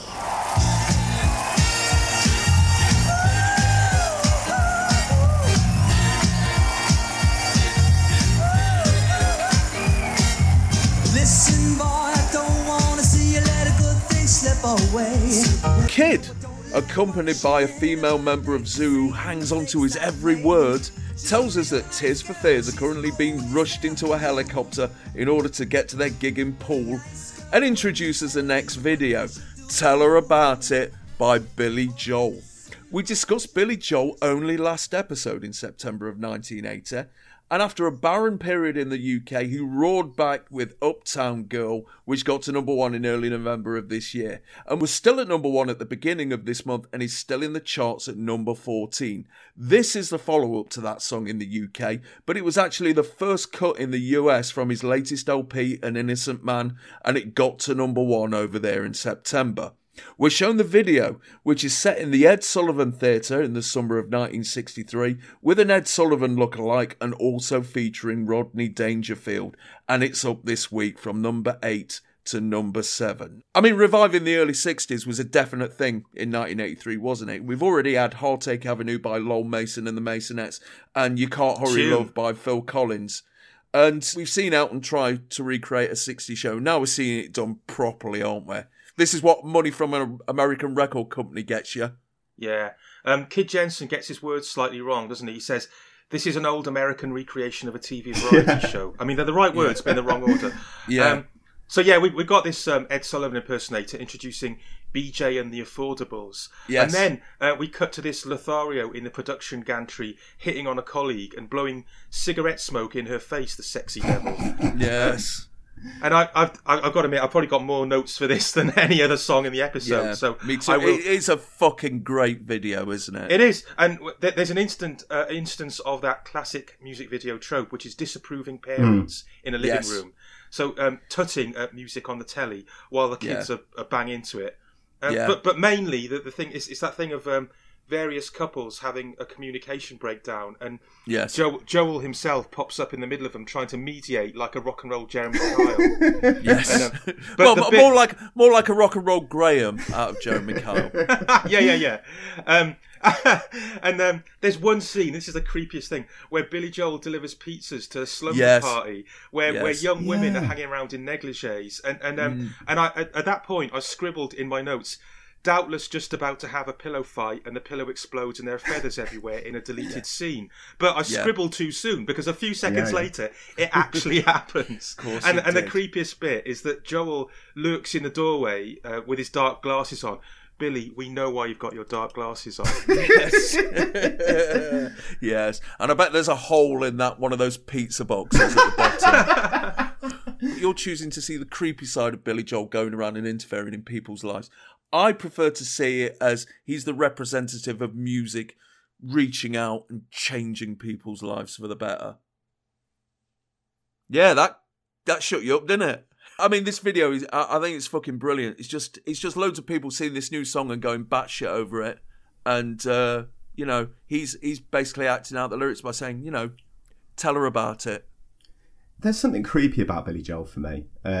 And I don't quite know what it is. And I'm probably oversensitive here. I detected faint racism in this video. And it's just down to the head movements of the black people in the video. Are you talking about the backing singers or the people in the bar? The people in the bar. Right. The people in the bar, not the backing singers. But I haven't really... I'm interested that you and Pricey have made most notes about this. I've made the least notes about this, actually. I don't feel so bad for hogging the conversation now. The only thing... Billy Joel's annoyed me of late because I listen to Radio 3 a lot now that I'm an old man. And they fucking played... the other night, I listened to Radio 3 for serious classical music, and the other night they played Billy Joel's Piano Concerto, which I stomached about a minute of it. It sounded as terrible as when opera singers sing jazz standards. It was horrible. Right. Radio 3, what's happened to you? I know. Are you sure you've not tuned in your radio properly? No. I need to put those stickers back on. Yeah, I know. But no, this song... do you like the song, Al? I think it's the best song on the whole episode by a mile. Wow. I love it. I bought it and I played it till it was the thickness of a flexi disc. I loved it. Because I loved anything that sounded a bit like Motown at the time. And it was just a storming tune, I thought this. I really did. Yeah. Far better than Uptown Girl. Yeah. Which I thought was a bit of a dad song. But you hate it, do you, Neil? Don't you like it, Neil? I think I'm just averse to Billy Joel. I've not got anything against short people, but God. I don't know, point to prove, perhaps. I don't know. Something about Billy Joel has always slightly wound me up. So consequently, you know, and Uptown Girl really fucking wound me up. And We Didn't Start the Fire is hilarious, don't get me wrong. Yes, it is. Yeah. But I think I prefer Billy Joel videos to his music. And this video, I mean, I've got to admit, the video there's tons to look at. And it's a lovely, big, expensive American video with tons to look at. So I would have loved it at the time. It's only my crotchety old self that probably has problems with it. I love the big, chunky CBS cameras. Just want to throw that in. I just love old style TV cameras. But a lot of it was lost on me because, you know, in this country we didn't really know who we didn't know who Ed Sullivan was, so we just see this guy doing this weird kind of. I don't know. I think people a bit older than us would know Ed Sullivan. You reckon? I certainly didn't know. He was the man who broke the Beatles and Elvis in America. He was known about. I mean, a lot of people would have thought, "What's Richard Nixon doing on this?" Yeah, that's it. It was like Richard Nixon. Yeah. And I didn't know who Rodney. I still don't know who Rodney Dangerfield is, to be honest. We don't see him on this episode of Top 8. He's right at the end, and he's one of them. Yeah. He's one of them comedians that America loves, and everyone in Britain goes. Yeah, I only know him as Mallory's dad in Natural Born Killers. That's it. Yeah. 2 weeks later, Tell Her About It would nudge up from number 7 to number 6 and eventually get to number 4. The follow-up, An Innocent Man, would spend 3 weeks at number 8 in March of 1984.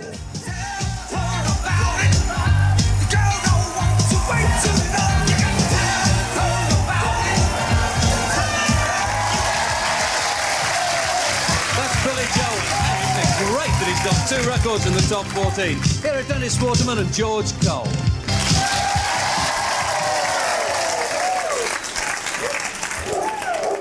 Oh, listen to that, Arthur. That's your actual Bow Bells. Yeah, listen to that. It's a disgrace on the public thoroughfare. It should be reported to the Noise Abatement Society. Oh, do leave off. It's Christmas, isn't it? Time of goodwill. Time to make it, will you mean? You've only just got over £1.50 for the guy, mister. Used to be a penny in my day. Yeah, well, Queen Victoria's dead, isn't she? I suppose it's going to be GBH to the heroes from carol singers. Come on, cheer up, will ya? Moan. That's all I ever get from you.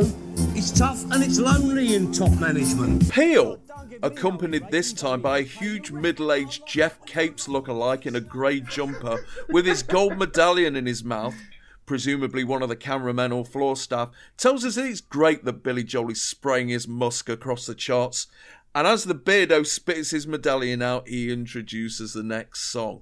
What Are We Gonna Get Her Indoors by Dennis Waterman and George Cole. Formed in the Winchester Club in 1979, Dennis Waterman and George Cole were the principal characters in Minder, the enormously successful ITV drama series about a massively unscrupulous trader and his henchmen. Cole had never performed on a single up until now, but he was the subject of Arthur Daly, He's Alright, which the firm took to number 14 in August of 1982, but Dennis Waterman had form, releasing the LPs Downwind of Angels in 1976 and Waterman a year later, and he got to number 3 in November of 1980 with the theme tune to Minder, I Could Be So Good For You.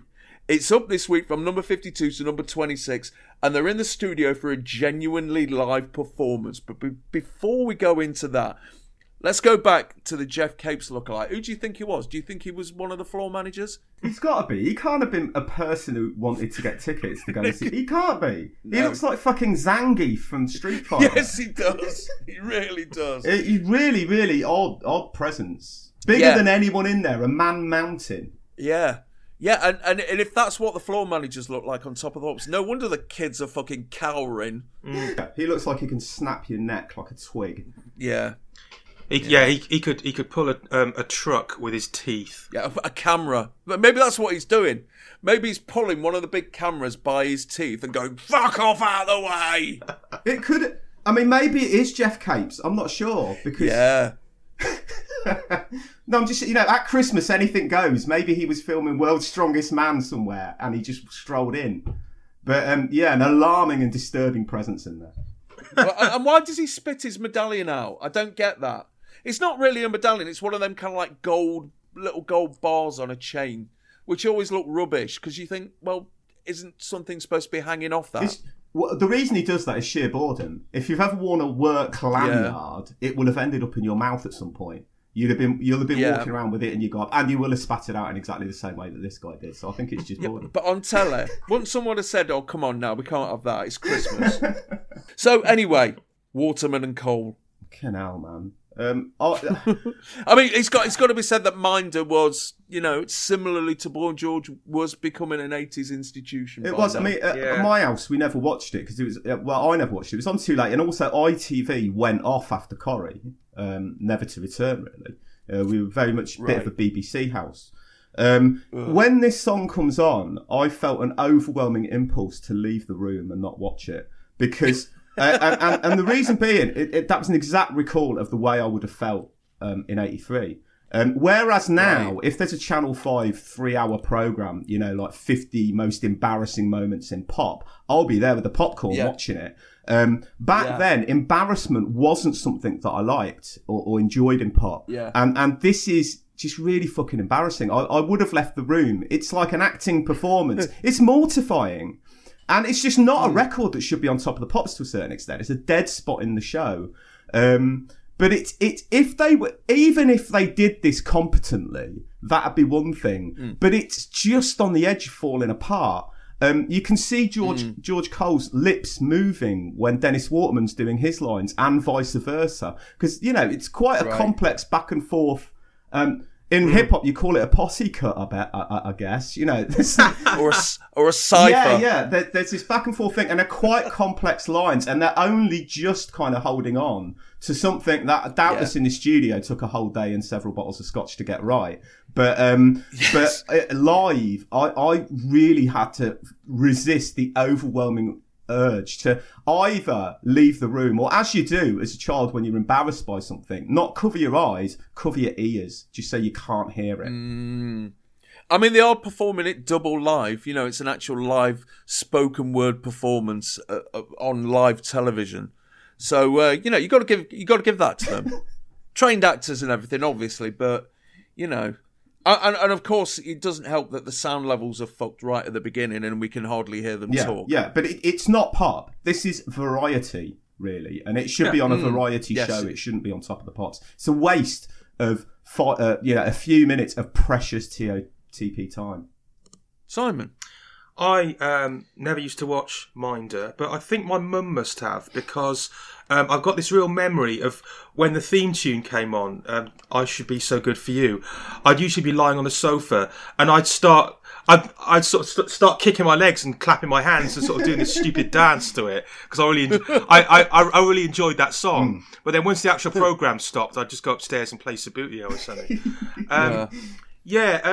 The intro to this apparently interpolates in the bleak midwinter. So I looked this up on Discogs, and actually Gustav Holst gets a songwriting credit on this track. Wow. Does he? Yeah. It's amazing. He got a nice little earner from it, you say? Hey, yeah. He got a few reddies in his back bin. Well, all his catchphrases, I mean, George Cole actually uses the phrase GBH of the ear roll in this record, which I think was one of the catchphrases. My favourite bit, though, is where it sounds as if Dennis Waterman is saying, "Hold on, here comes Jism." Hold on, here comes Jism. Yes.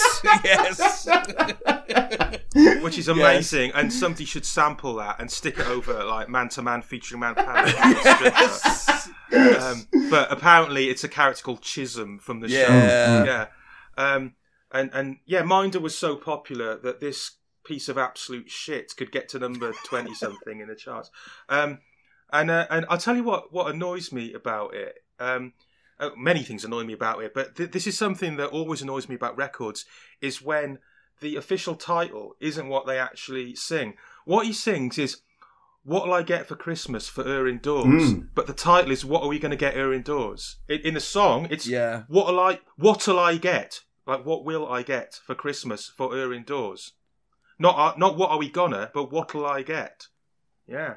I mean, this has been super pedantic, but these are the thoughts that scroll through my mind when I'm watching this performance. Because I remember when I watched this for the first time, for this, it was like, oh, Kid Jensen got the title wrong. What a knob. And no, he hadn't. He was right and I was wrong. I apologise to David. And it's a classic example of a record that will be bought, then played once, and that's it. Because why is anyone going to play it again? It's unbelievable, isn't it? That somebody would sit and, play that repeat. Imagine if you were married to someone and this is what they got. Well, yeah, especially because it's a list of here's what you could have had. You could have had a dodgy fur coat. You could have had some caustic perfume or some cheap saucy underwear among the things that get listed. And then what you get is that record. Yeah. It'd be terrible, wouldn't it? I mean, of course, this was the time before, there was the concept of Ferrero Rochers in all-night garages. Yeah. The one thing that was crossing my mind was how much worse would this have been if it had been Del Boy and Rodney. Fair enough. But Del Boy and Rodney Grandad. With Grandad doing some beatboxing or But Del Boy and Rodney wouldn't have done this. Dennis Waterman's always wanted to be a pop star, hasn't he? He's always wanted to do songs and stuff. Well, famously as parodied on Little Britain, Yeah, exactly. But, I mean, the syntactical inaccuracy that Price is pointing out about the title, I'm going to now add that to my list of irritations about this song. But really, it's the fact that it's on Top of the Pops at all that bugs me. It's not particularly the song, If arseholes buy shit music, then that's fine. But it's such a waste of 5 precious minutes at Top of the Pops. So, 2 weeks later, What We Gonna Get Her Indoors moved up to number 21, its highest position. This was fucking January. Fucking people, they anger me so much. The duo split up in 1989 and an attempt to replace Waterman with Gary Webster just didn't have the same magic. I wonder how many copies of this Arthur Daly had in his lockup. I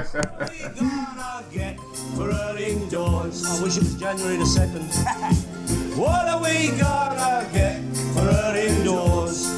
Yeah, we're not carol singing. Yeah, I wish he'd stop. Come on. I've got a Codger Army surplus Christmas puddings I want shifting. Come on. Christmas. Well, that was Dennis Waterman and George Paul. That reminds me, have you got my Christmas present yet? It's in the post, you know what I mean?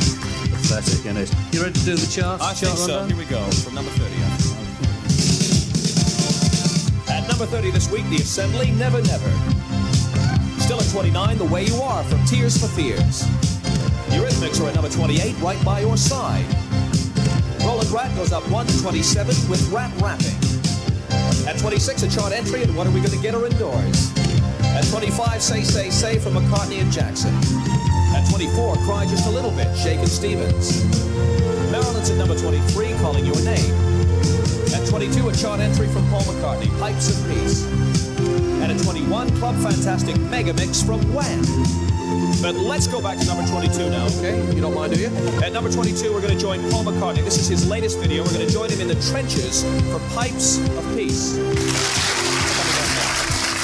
Hey, one of your favorites, I know.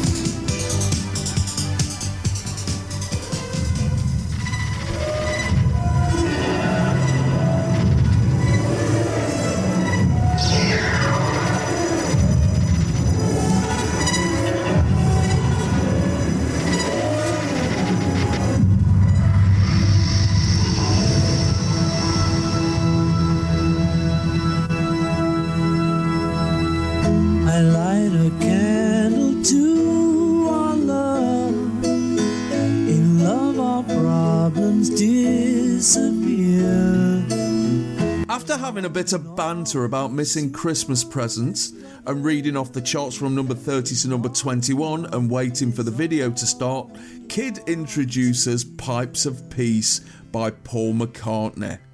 After being the bassist in The Beatles, a 60s band which got to number 29 with a cover of Ain't She Sweet in 1964, and then going on to be the lead singer of Wings, Paul McCartney went properly solo in late 1979 and scored 5 top 10 hits in the early 80s. This is the second cut from the new LP of the same name and the follow-up to Say, Say, Say, the duet with Michael Jackson which got to number 2 the previous month and is still in the charts at number 25. 5. It's up this week from number 54 to number 22 and is accompanied by a video shot on Chobham Common in Surrey, which recreates the horrors of World War I when McCartney was pitted against McCartney. And specifically the 1914 Christmas truce, where the Tommies and Fritz had a good old kick around and got properly pissed up before going back to killing each other. This video, it is the fucking Sainsbury's advert, isn't it? Oh yeah, they totally stole that in 2014, didn't they? Down to the exchanging of things and running off with them. Absolutely. Oh, by the way, that scene where the two characters swap photos of their women. I mean, that's kind of, I find that a bit odd in itself. They're basically looking at them going, not bad. And like nowadays, you know, nowadays young men do that via X-Hamster or Pornhub. Yes, but in those days they had more primitive methods. Do you notice in the intro to this, by the way, Kid Jensen, he's using a piece of paper instead of an auto cue. Yeah, and it's scrunched up in his hand when he's pointing at the camera. I found that a bit weird. It was very Chamberlain-like, wasn't it? I have in my hand a piece of paper. So in the States, this wasn't the A-side, was it? This was the B-side, and So Bad was the A-side. I find that odd. Is that just because McCartney thought that A Message of Peace wouldn't go down very well in Reagan's America at the time? No, I bet it was partly that. Yeah. The photo that that British McCartney hands to German McCartney is to Von Cartney. Yeah. That photo, if you look, it actually is Linda, isn't it? Yeah. I'm certain it's Linda McCartney in that sort of fake oldie time black and white photo. My main memory of this song, I mean, it's one of those things that on the one hand you've got to applaud it for being so incredibly catchy, and it sets out. It achieves what it sets out to do, which is to stick in your brain. I mean, I kind of hated it, but the main thing I remember about it was that McCartney had been busted for drugs in Japan a couple of years earlier, and he would be busted for drugs in Barbados not long after this record was a hit. So we sang in school, "Smoke the Pipes of Pot" instead. we thought that was so clever.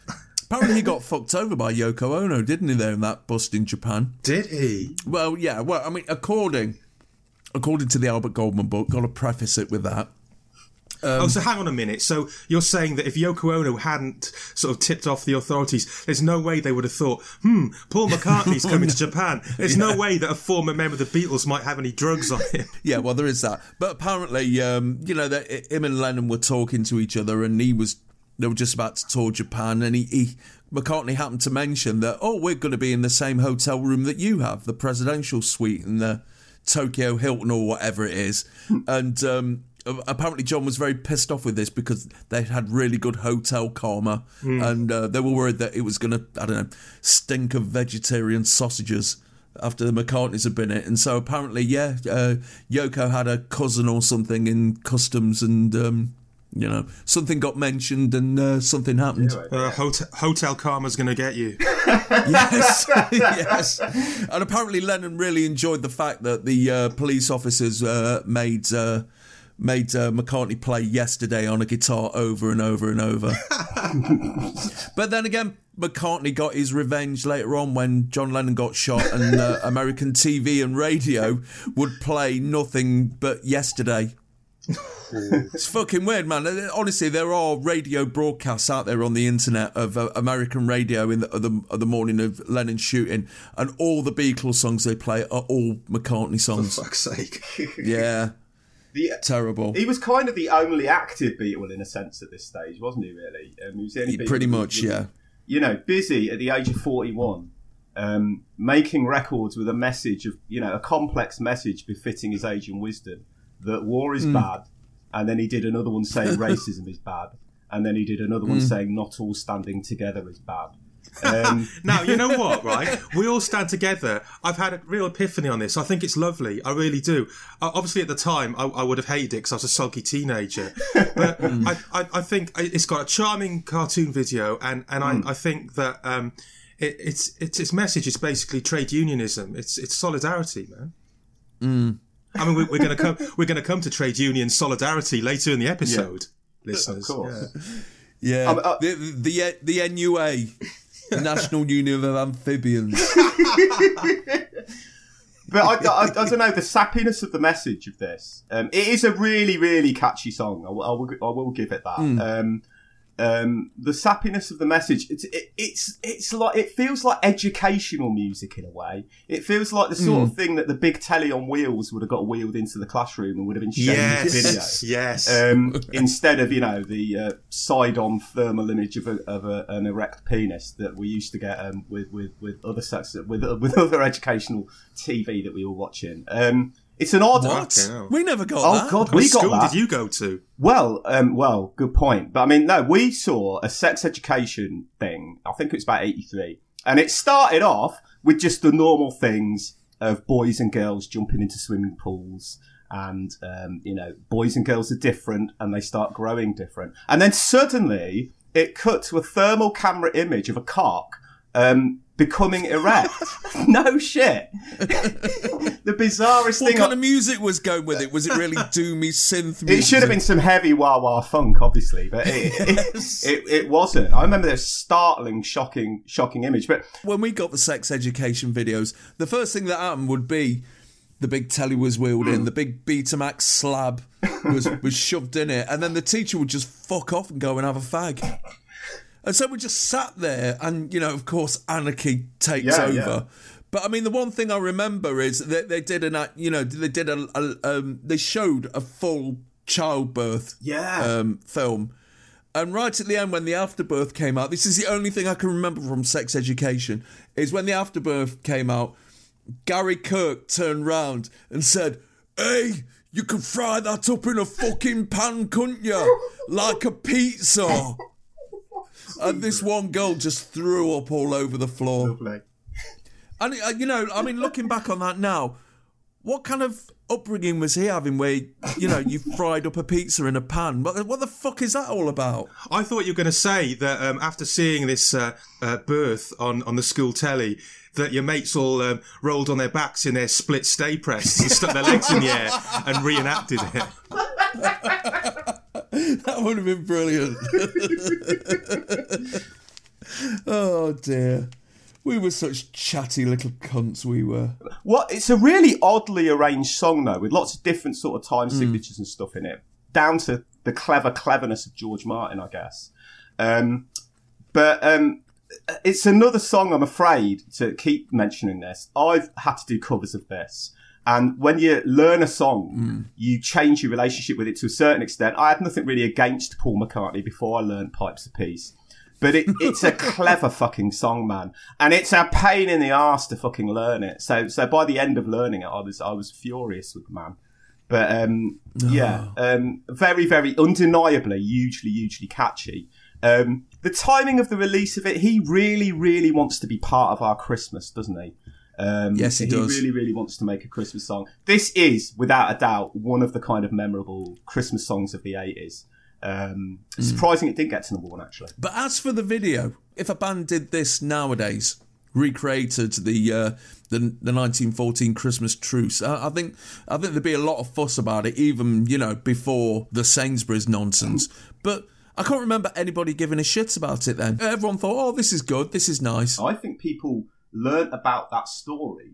I didn't know about that story, if it supposedly happened. I didn't know about that story until this video. I think, I learnt about that Christmas truce through Pipes of Peace. Because it was, selling you a record as opposed to some Ponzi biscuits. In this video, it's legitimate. The lyrics don't exactly carry the message over properly, because there's a few odd ones. And I really, really don't like the line, planet we're living on, is it the only one? What are we going to do? There's something about that bugs me as well. When the swap happens in the TV advert, it's chocolate, isn't it? So I'm thinking that in that situation, the Brit is really getting the best end of the deal, getting some German chocolate, and the German guy's going, what the fuck is this? Yeah. Well, really, I mean, if this video was made today, the German would end up with a packet of Linda McCartney's sausages with the words, "You can do it right now, please," written on it. I mean, the other question the video raises is, what would have happened if Paul McCartney was German? Well, he wouldn't have been a pop star. No. We didn't have German pop stars in the 60s, did we? That Not made really, it over no. here. I mean, no. So he might have bided his time, joined a krautrock collective around about 1969, and be written about by David Stubbs right now. Wow, yes. Yeah, that's right. And he'd be better known for Temporary Secretary than for Hey Jude. Yeah. So, 2 weeks later, Pipes of Peace would soar up to number 9 and eventually get to number 1 for 2 weeks. Paul McCartney's only solo number 1. The follow-up, No More Lonely Nights, would get to number 2 in October of 1984. In 2014, Sainsbury would run an advert. I'm not talking about those cunts. Fuck them. Got a little. Anything else we need to say about this? Can I just say, I got to throw in that you can edit it if you want, but Neil's thermal image of an erect penis at school. Yeah, we need to get back to this. What it should have been accompanied by, of course, is Dennis Waterman saying, "Hold on, here comes Chisholm."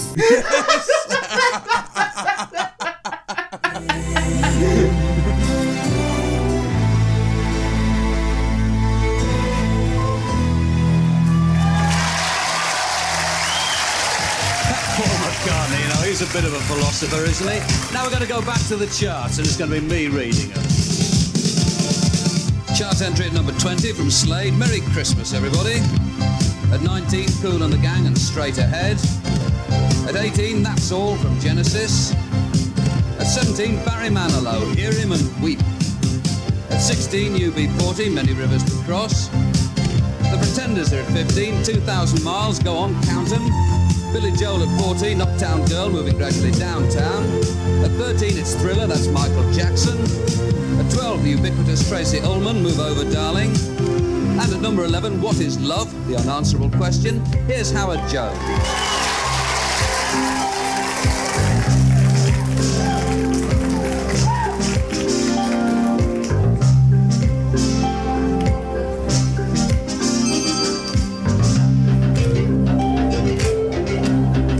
After taking the piss out of Macca, Peel runs down the charts from number 20 to number 11 and eventually introduces What is Love by Howard Jones. Born in Southampton in 1955, Howard Jones formed his first band at the age of 16, a prog act called Warrior. After a stint in a cling film factory in High Wycombe, he ordered a synth in 1979 and was sent two by mistake and decided to use both as a solo act. With his interpretive dancer, Jed Hoyle, he spent 1982 providing local support for the blues band and the Flying Pickets in Aylesbury, and in March 1983 he landed a Radio 1 session with Kid Jensen. After supporting China Crisis in their UK tour, he finally signed a deal with WEA in the UK, and his debut single, New Song, got to number 3 in October of this year. This is the follow-up, and it's up this week from number 14 to number 11.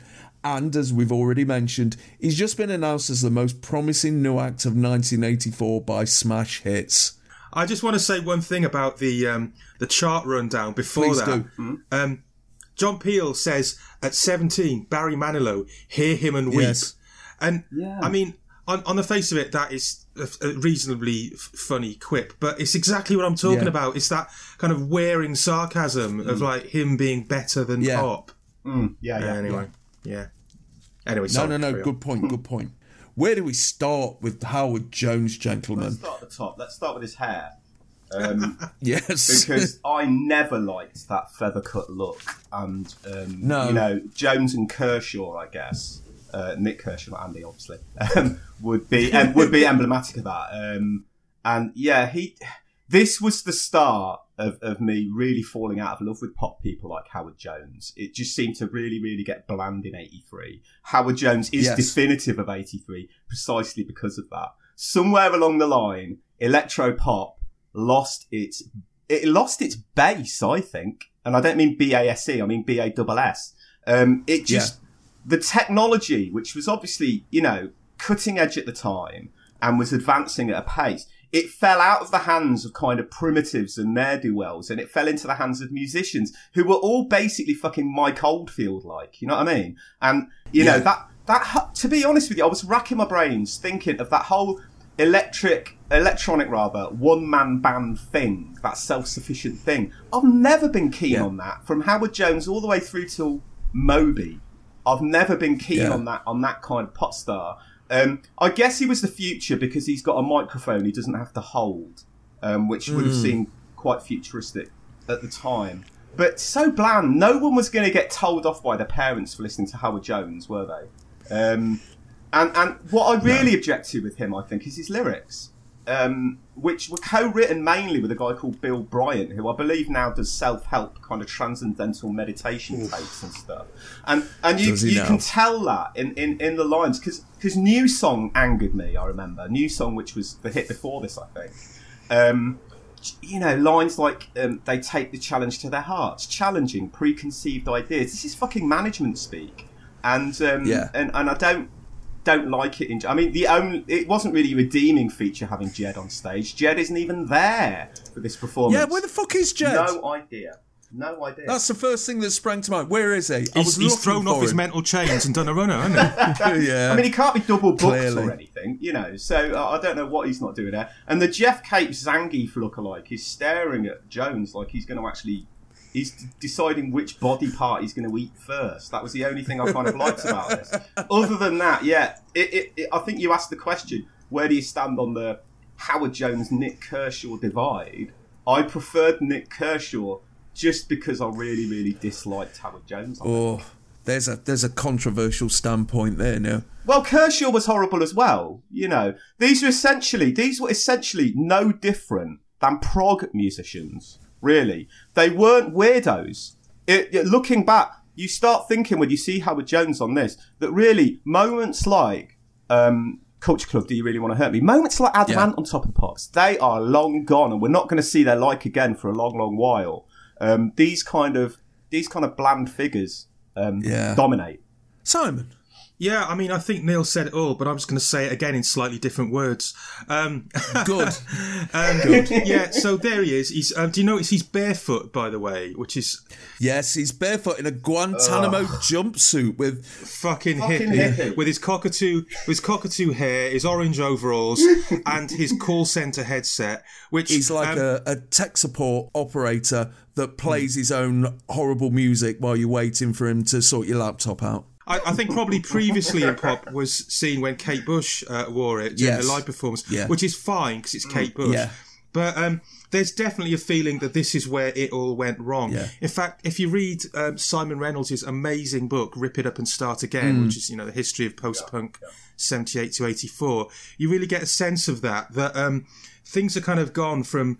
almost in sort of chronological order, Kraftwerk, the Human League, Ultravox, Tubeway Army, and then things like Visage and Soft Cell, all brilliant. And somehow it just tips over in 83 into this. And it's absolutely correct to highlight, as both of you have, that this is essentially a prog mentality. It's not coming from a kind of alternative or a punk mindset at all. And so he's simultaneously all right and awful. There are some. I've got time for some of his stuff. For example, and this is getting a bit obscure and particular, but there's a song which was eventually a single called "No One Is to Blame." Yeah, and there was a version of that it was a Richard Skinner session, I think, and it was just Howard Jones and the piano doing that, and it was brilliant. There are a few other tracks, slightly later singles like Pearl in the Shell, that I thought were all right. But this, but not at this point, but a year later I had my own column in the local paper, and I called Howard Jones the SDP manifesto put to synth pop. and it was that sort of determinedly middle of the road thing. Even in New Song, where it's see both sides, and then you've got like to get to know you well. It's basically an even lamer version of Depeche Mode, People Are People, isn't it? I ought to like this because it's got this kind of anti-love message, and there are other songs in that vein that I really do like, but there's just something really aggravating about Howard Jones. I'll tell you for why, Simon, because this is the synth version of Chris Needham in his bed going, I care for Jane a lot, you can see that, but do I really? Howard Jones has become a moral preacher, which is the last thing in the world he wanted. Chart music would be chart music without at least one Chris Needham reference. Talking to Chris, let's just cut through this nonsense with a bit of important Chris news. New album coming out soon. Got it on my desk right now. And actually, I'm gonna Nice. I'm gonna open the letter. You carry on chitting and chatting. Another reason I didn't trust Howard Jones was that he had his synths set up on this kind of really expensive-looking A-frame kind of scaffolding thing, and I just thought, if you're a new act, how do you even afford all that gear? Where, you know, who's pulling the strings here? Where's he got all his money from to do this? Yeah, I don't know. Well, he keeps ordering synths and getting 2 for 1. That's where Jed is. He's in the warehouse now, just skanking them.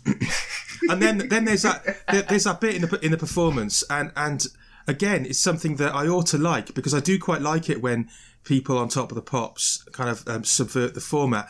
But he stops pretending to play the synths with his fingers, and he just sort of walks around in front of the synths and starts singing. And yeah, there've been time, you know, when the Boomtown Rats did that, or when the Associates did it and made it very clear that they're miming.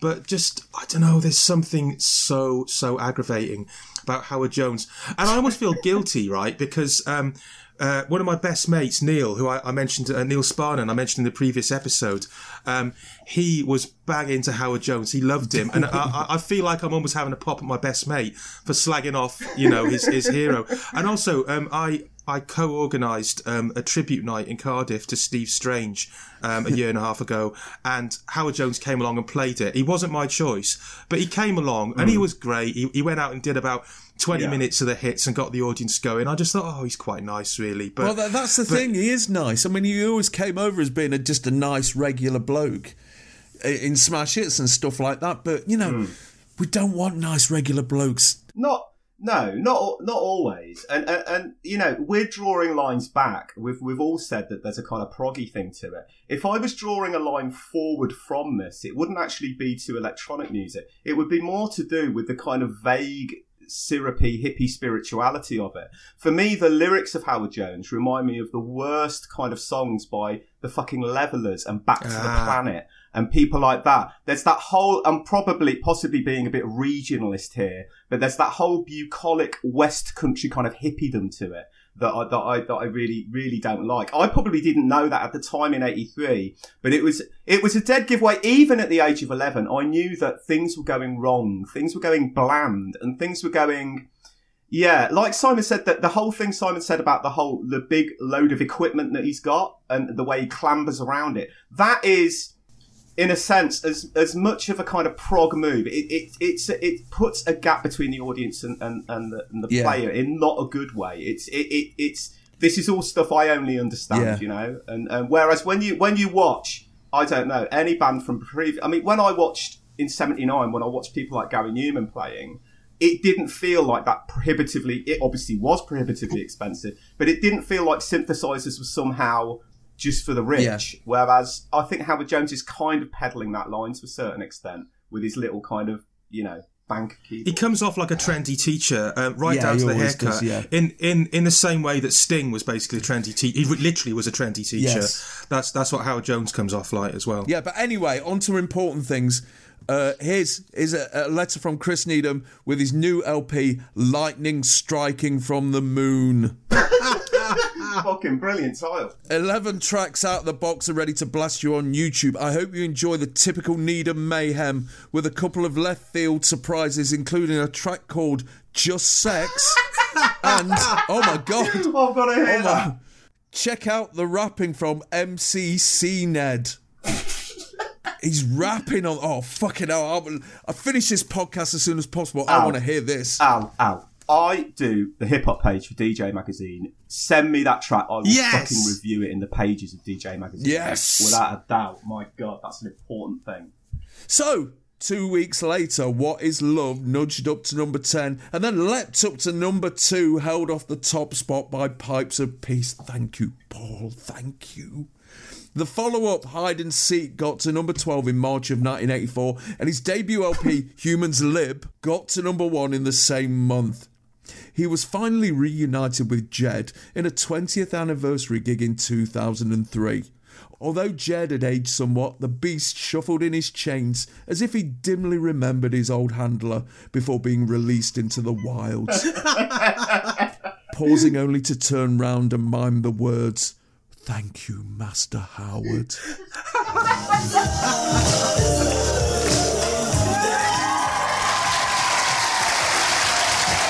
Howard Jones, another graduate of Nighttime Radio 1. What do you think of the chart so far? Hey, I think it's a really great Christmas chart. Gets you right there. At number 10, it's Cliff Richard, Please Don't Fall in Love. At 9, Tina Turner, Let's Stay Together. At 8, Island in the Stream, Kenny Rogers and Dolly Parton.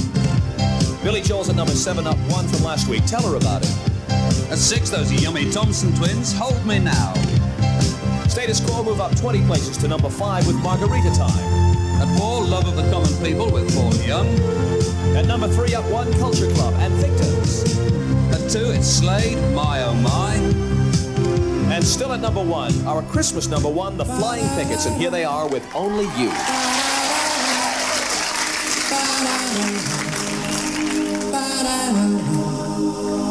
Kid asks Peel what he thinks of the Christmas charts, and Peel responds that they get him right here, before punching himself in the stomach, and then introduces Only You by the Flying Pickets.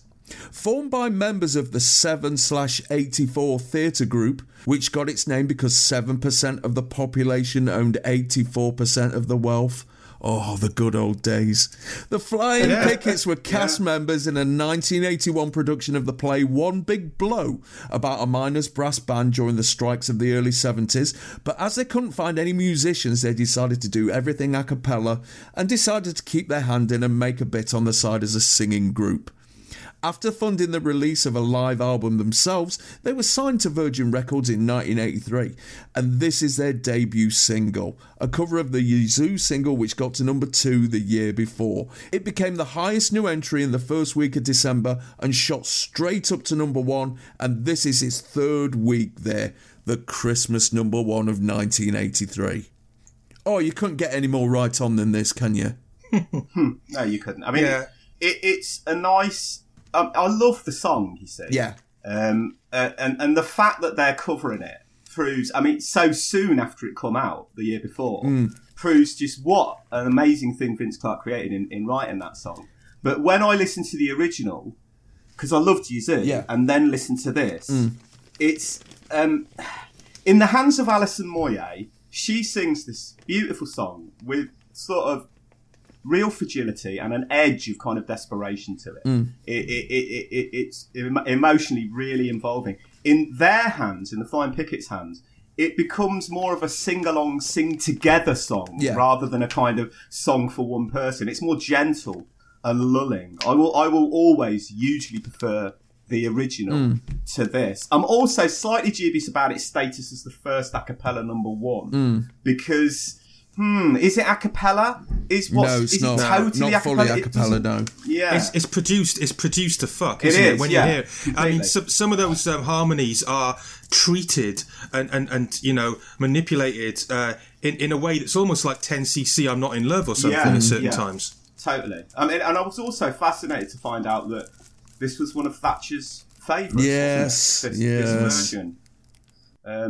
But yeah, they've taken like one of my... They basically, what they're doing is they're singing Clarke's synth lines. And you know, but then they're turning a song that I think the original didn't make the listener feel happy necessarily or make them feel comfortable. They've somehow managed to make the song feel really comfortable and like a sing together thing. That's why everyone's swaying and everyone's kind of, you know, linked arms on stage. Well, they've turned it into a Christmas song without having to whack bells on it or anything. Yeah, exactly. I think that everything about the performance, from the donkey jackets and the linked arms and even their name, is a physical representation of solidarity. Yeah. And I quite like that about them. I mean, they had all been striking miners, or they'd certainly been involved in protests during the miners' strike of 72 and of 74. And in the next year, they actually picketed Drax Power Station. Right, yes. And they got in trouble with their record company for that. So I feel warmly towards them for that. The two most sort of visually noticeable members are Brian Hibbard, the main singer guy with his massive sideburns, and he's wearing that T-shirt Today Deptford, Tomorrow the World, which I looked it up. I think it's a Squeeze T-shirt, actually. And then there's the bald one who was called Red Stripe, who's kind of a Nosferatu-looking dude. And the rest of them, there's one guy, he's got this kind of permed hair with little blonde flecks in it, and he looks like... Michael Ball. Yes. That's what he looks like. I mean, are we sure that it's not Michael Ball? Basically, they if you can have a girl group or a boy band, they're a dad band, aren't they? They're totally a dad band. Yeah. And I suppose that in itself was a novelty, and it was sold as a novelty record. Yeah. And I think that's how many people viewed it. Part of the novelty, I mean, Neil mentions the fact that they are singing Vince Clarke's synth lines. I think, in a way, that was the joke they were making, wasn't it? Because at that time, synth music was still quite a new thing, and it was still sort of thing that grown-ups would huff and puff about, saying, God, it's not real music. It's just all done on computers. So they've gone and then Howard to the Jones opposite extreme. And put them right. but they've gone to the opposite extreme and had this utterly synthetic record supposedly performed only by human voices. And I think that's why people loved it as much as the sort of Christmassy feel to it. By the way, apparently, we talked about the Young Ones earlier on. Apparently, Christopher Ryan from the Young Ones had been a member of the Flying Pickets. Oh, right. Yeah, Mike from the Young Ones had been a Flying Picket, but he quit just before this. So that would have added a certain. He would have fitted right in as well, wouldn't he?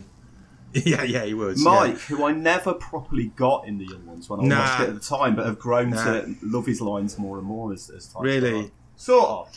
I mean, he's never going to be up there with Rick, obviously, but he becomes funny the older you get, I think. Yeah, I mean, I always thought at the time he was too old to be a student, but then that's the point, isn't it? Yeah. Not a lot to say about this. It's hard to hate. It does give you kind of warm feelings, I suppose, but I'm always going to prefer the Yazoo version. Yeah. It's number one because it's a great song. It's a really, really great song. Anyone covering it possibly would have got up near the top of the charts because. Yeah, and I don't think Thatcher's allowed to like it. No, she can fuck off. In the same way that Johnny Marr said that David Cameron's not allowed to like the Smiths. Yeah. I think, there should have been a rule that Margaret Thatcher wasn't allowed to like a band called the Flying Pickets. But I mean, everything you've said about the record is the reason why it is the Christmas number one. It's communal, it's slow, it's all-inclusive. I mean, I don't remember being upset that this was number one at Christmas. Because at Christmas, all you need... No, I'm not saying all you need to get Christmas number one, but a genuine sort of... A sense that snow is falling helps. Yeah. Right? And if you leave the record sparse, that could start happening just because it's near Christmas. Similar thing happened with E17 Stay, which is not a Christmas song in as much as it's about Christmas, but it had that Christmassy vibe. Yeah. And I think it's the same. It's the same thing carrying this one ahead. And E17 eventually re-released Stay with Jingle Bells on it, didn't they? Oh, yeah. And it became a hit again. But the falling snow you mentioned, they've got that in the studio, haven't they? Yeah. And there's it's sticking in his sideburns, and it looks like he's wearing earrings at one point. Yeah, maybe he's wearing earrings. I don't know. Well, and Flying Pickets was a phrase that maybe wasn't that well known, certainly to kids at the time. No. But a year later, when the miners' strike kicked off, yes. and of course, a lot of people would listen to the news, and there'd be all this sort of grave talk about flying pickets turning up at I thought it was the band. and all the kids are sort of giggling up, Yes. I really like what Pricey said about this being thought of at the time as a novelty record. I'd completely forgotten that, but I think you're absolutely right. It was thought of as a novelty record, and of course in the 80s, Christmas number ones were a mix between the odd novelty record and the odd direct sort of Christmas song. So I mean, the year before this, we've got Save Your Love, Renee and Renato as the Christmas number one. The year after this, we've got Band Aid. As the 80s goes on, we get Christmassy songs. I think Cliff Richard has a couple towards the end of the 80s, Mistletoe and Wine and Saviour's Day and all that. Yeah. In the 90s, I think what happens is pure novelty. So it's all Mr. Blobby all the fucking way.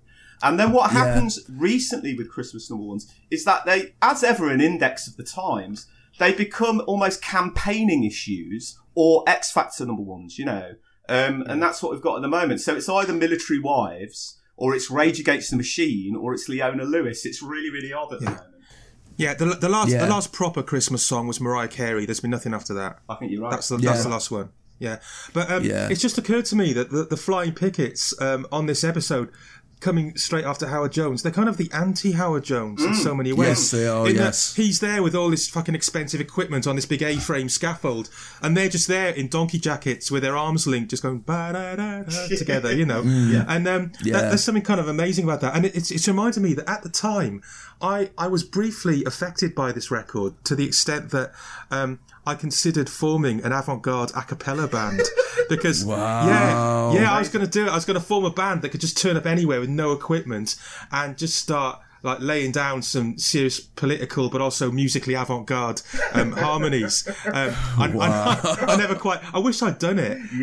But just fleetingly that passed through my mind. And of course, you know, you've got to say thank God this was number one instead of My Oh My by Slade. But even worse, that very week, Margarita Time by Status Quo had jumped 20 places to number 5. Can you imagine that being number one? That is a big leap, isn't it? That is a big leap. It is. That song's all right, though, you know. I think I didn't like it at the time. But Dexys did a cover of it, and it's maybe just because I'm a massive Dexys fan, but I kind of like their version. Yeah, but it's Status Quo, and they've got a bit of synthiness in it and everything. It's like, no, don't. But those are actually some of my most relished moments of Status Quo. The cheesiness of Margarita Time, and also, of course, the moment in You're in the Army Now, where Rick Parfitt screams, "Stand up and fight!" Yes. So, you know, 80s crap Quo is actually quite enjoyable. So, 3 days later, they appeared on the Christmas Day episode of Top of the Pops dressed as snowmen, and the song stayed at number one for 2 more weeks before being usurped by Pipes of Peace. The follow-up, a cover of the Marvelettes' 1964 hit When You're Young and in Love, got to number 7 in May of 1984, their last bit of chart action.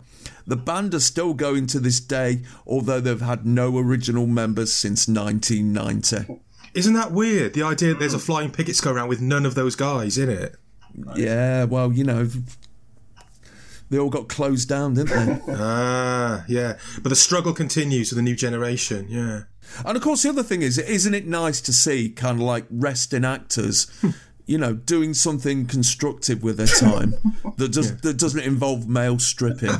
And yeah, you're right to call them resting actors, because if you look at what they did after, a lot of them ended up going back into acting. I think the bald one moved to Australia. Oh, you never leave it, lovey.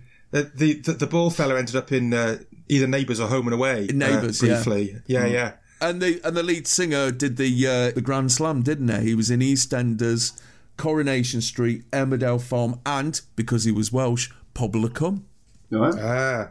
Always comes back to Poblacion.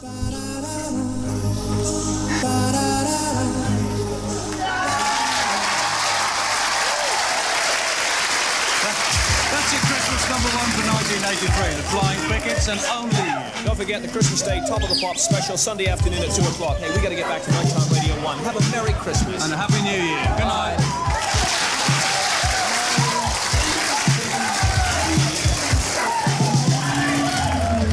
It's all right.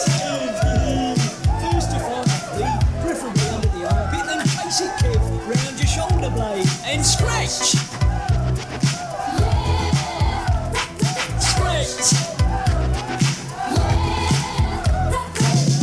After wishing us a Merry Christmas and Happy New Year, and pointing out that they've got to fuck off back to their proper jobs now, Kid and Peele introduce Rat Rapping, brilliant isn't it, by Roland Rat Superstar.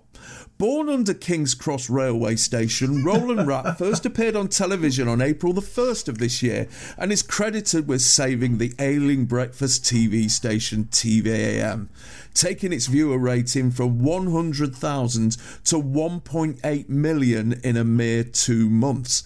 This is his first single release, in a duet with his number one Rat fan Kevin the Gerbil, and it's up this week from number 28 to number 27. Now, Neil, you were a bit younger than us. Did Roland Rat mean anything to you? I loved Roland Rat. I loved Roland Rat. I found him hilarious. Yeah. And watched TV-AM precisely for Roland Rat. In fact, You know, well, you didn't watch TVM for Robert Key or David Frost? I can't say I did, or Ann Diamond, no. It was all about Roland Rapp for me. I found him hilarious, as I found Green Gilbert funny later on. He was great. But the thing is with this song, unfortunately, it's pretty awful, isn't it? Oh, it's cat shit. Well, it's rat shit. Never mind cat shit. It's rat shit. Roland Rapp I really liked. And actually, this single, I was probably twattish enough to have bought this at the time, just because I was majorly into Roland Rapp. But when you look at the other hip-hop singles that are, you know, hip-hop is happening somewhere in the world at that time. Yeah. But the rap singles that get in the charts in 83 really reveal that it's still seen as a bit of a fad and a bit of a novelty, really. And I'll go further than that. No, it was seen as something that's passed. Yeah, maybe so. Because what have we got? People are feeling that it's gone from being this weird thing from America to being a novelty thing. Yeah, I mean, novelty hip hop was a real pox around this time, wasn't it? You had like 19 Not Out, and you had that Chalk Dust thing about Stutter Rap. And that one about Morris John Minor and the McEnroe Majors and all of that. Well, I mean, it was just awful. In January '83, you've got Wham Rap. That becomes a hit, which I would still count as a kind of almost serious rap tune. But then by March, you've got Kenny Everett's Snot Rap getting in there. Yeah. October, Rocksteady Crew, Hey You, that's a proper record. But by November, Roland Rat Superstar. And from then on, it was kind of seen as a novelty. At the time, as you were probably aware, Al, but I wasn't. I mean, I had my mind blown by White Lines and the Message by then in '82. Really turned me on to hip hop in a big way.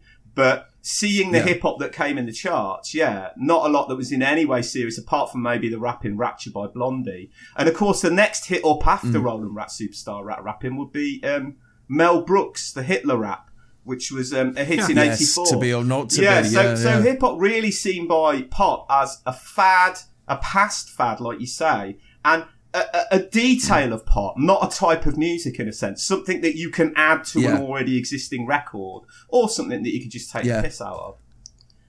I mean, I sort of felt that hip hop had lost its way for a little while, and obviously this was an incredibly superficial view to have on it. Just speaking as a kid who got his records in Woolworths and got his knowledge from Radio 1 or whatever, just from Britain. But the sort of proper hip hop records that were breaking through.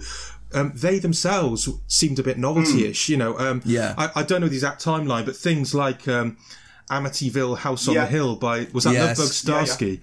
And then Curtis Blow had that Christmas tune and stuff like that. And it just, I probably did think that maybe this is a bit of a novelty fad that will blow over. And it's only in the late 80s when Def Jam really got going that I had my mind changed about that. Yeah, I mean, even something like, which would be now considered a classic, something like Dougie Fresh The Show or something, which is going to come in about a year's time. Yeah. It's still kind of mainly, not a comedy record as such, but it is, it's not serious. Considering at the same time, I mean, what Run DMC are bringing out Raising Hell and things like that. So there is serious hardcore hip-hop being made, or rather, hardcore hip-hop is being created, but it's a million miles from the charts. And actually, to be honest with you, it's a million miles away from being played by John Peel at this time as well. As I recall, John Peel starts playing hip-hop round about the late 80s, and then really rapidly actually falls out of love with hip-hop as soon as it starts saying things that politically he can't really get with.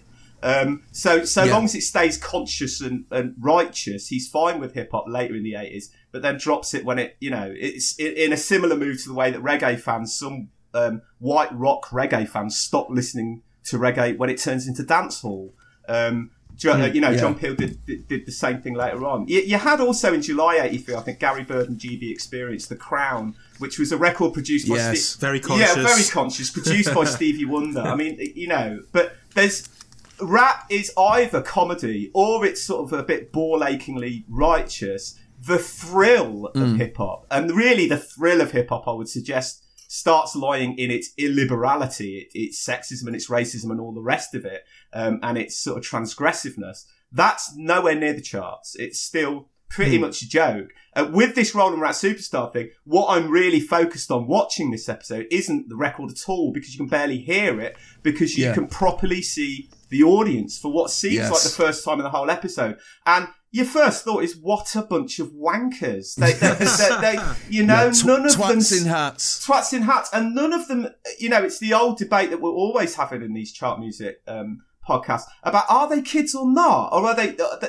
There's too many zoo-type people just being arseholes, and you don't really get a flavour of kids. And the audience that you do see, they're all just whooping it up. As you feel they would do to anything. Earlier on, we've got people trying to dance to the frigging Flying Pickets, and you know, and really try and get a party going to this. And you know, I found that not disappointing as such, but I think it's the start of the audience becoming not reflective of much other than what wankers people become when they're asked to shout and scream in response to pop music. Yeah, but Roland Rat, let's move back to him, because hopefully you or the pop crazy youngsters out there might be able to help me, because I swear, Dan, that I saw an article written about this time with the person who made Roland Rat, and I told this to people in the pub and everything, and they absolutely refused to believe me. But I read, or at least I think I read, the bloke who made Roland Rat said, yeah, we did the puppet and everything, it was great, but we were just having problems with the ears, we couldn't get them right, and then I decided to make them out of Johnnies. And I say to people, did you know that Roland Rat's ears were made out of Johnnies? And the shit I get off people. You know, I might as well have said, oh, well, Gary Glitter, he was just interested. But I'm looking at a photo of Roland Rat right now. Good. They absolutely could be. They could be rolled up rubber Johnnies. And I'm actually honest. The kind of the for want of a better word, the entry point of the Johnny has been flattened and obviously had something done to it. But yeah, he's got Johnnies for ears. Wow. I was totally oblivious to that at the time, obviously. And maybe that's what people who are listening right now really like Howard Jones are saying about us. No, they are. And actually, Al, the quickness of the internet, I'm on a forum where somebody is also recalling an interview with the creator of Roland Rat where he said that the ears were made of condoms. So you are correct, sir. Fucking yes. Well, that's it now. We don't have to do another episode of Chart Music ever again. It's done. So, I mean, and the song as well. I mean, tee hee hee. They've gone, scratching. That's like what you do when you've got fleas. For fuck's sake. Yeah, and that's it. And you know, the idea of scratching, that was a bit funny as well, wasn't it? Because it's not really music, is it? Well, man, if I was a grown-up then, I'd have found Roland Rat insufferable. Well, I was 16, so I was too old for this. And also, I was not an ITV person. I just didn't watch. So, this totally sort of passed me by. And to the extent that I heard it at all. If Frank Boff had done a fucking single with the Green Goddess, you'd have been all over it, wouldn't you? Him and Selena Scott doing a nice Christmassy duet, you know, probably wearing festive jumpers. Yeah. In terms of Frank Boff's personal habits, he would have been better off doing a hip-hop record. He's more suited to that kind of MC. Fucking Boffsky. But the thing, I mean, Roland Rat, he's one of those things that gets popular with kids fundamentally because doing an impression of him was a piece of piss. Anyone could do an impression of Roland Rat. So it was just the Blakey of his age, wasn't it? Yeah. The following week, Rat Rappin' jumped up 9 places to number 18 and would get as high as number 14. The follow-up, a cover of Love Me Tender, would get to number 32, his last bit of chart action.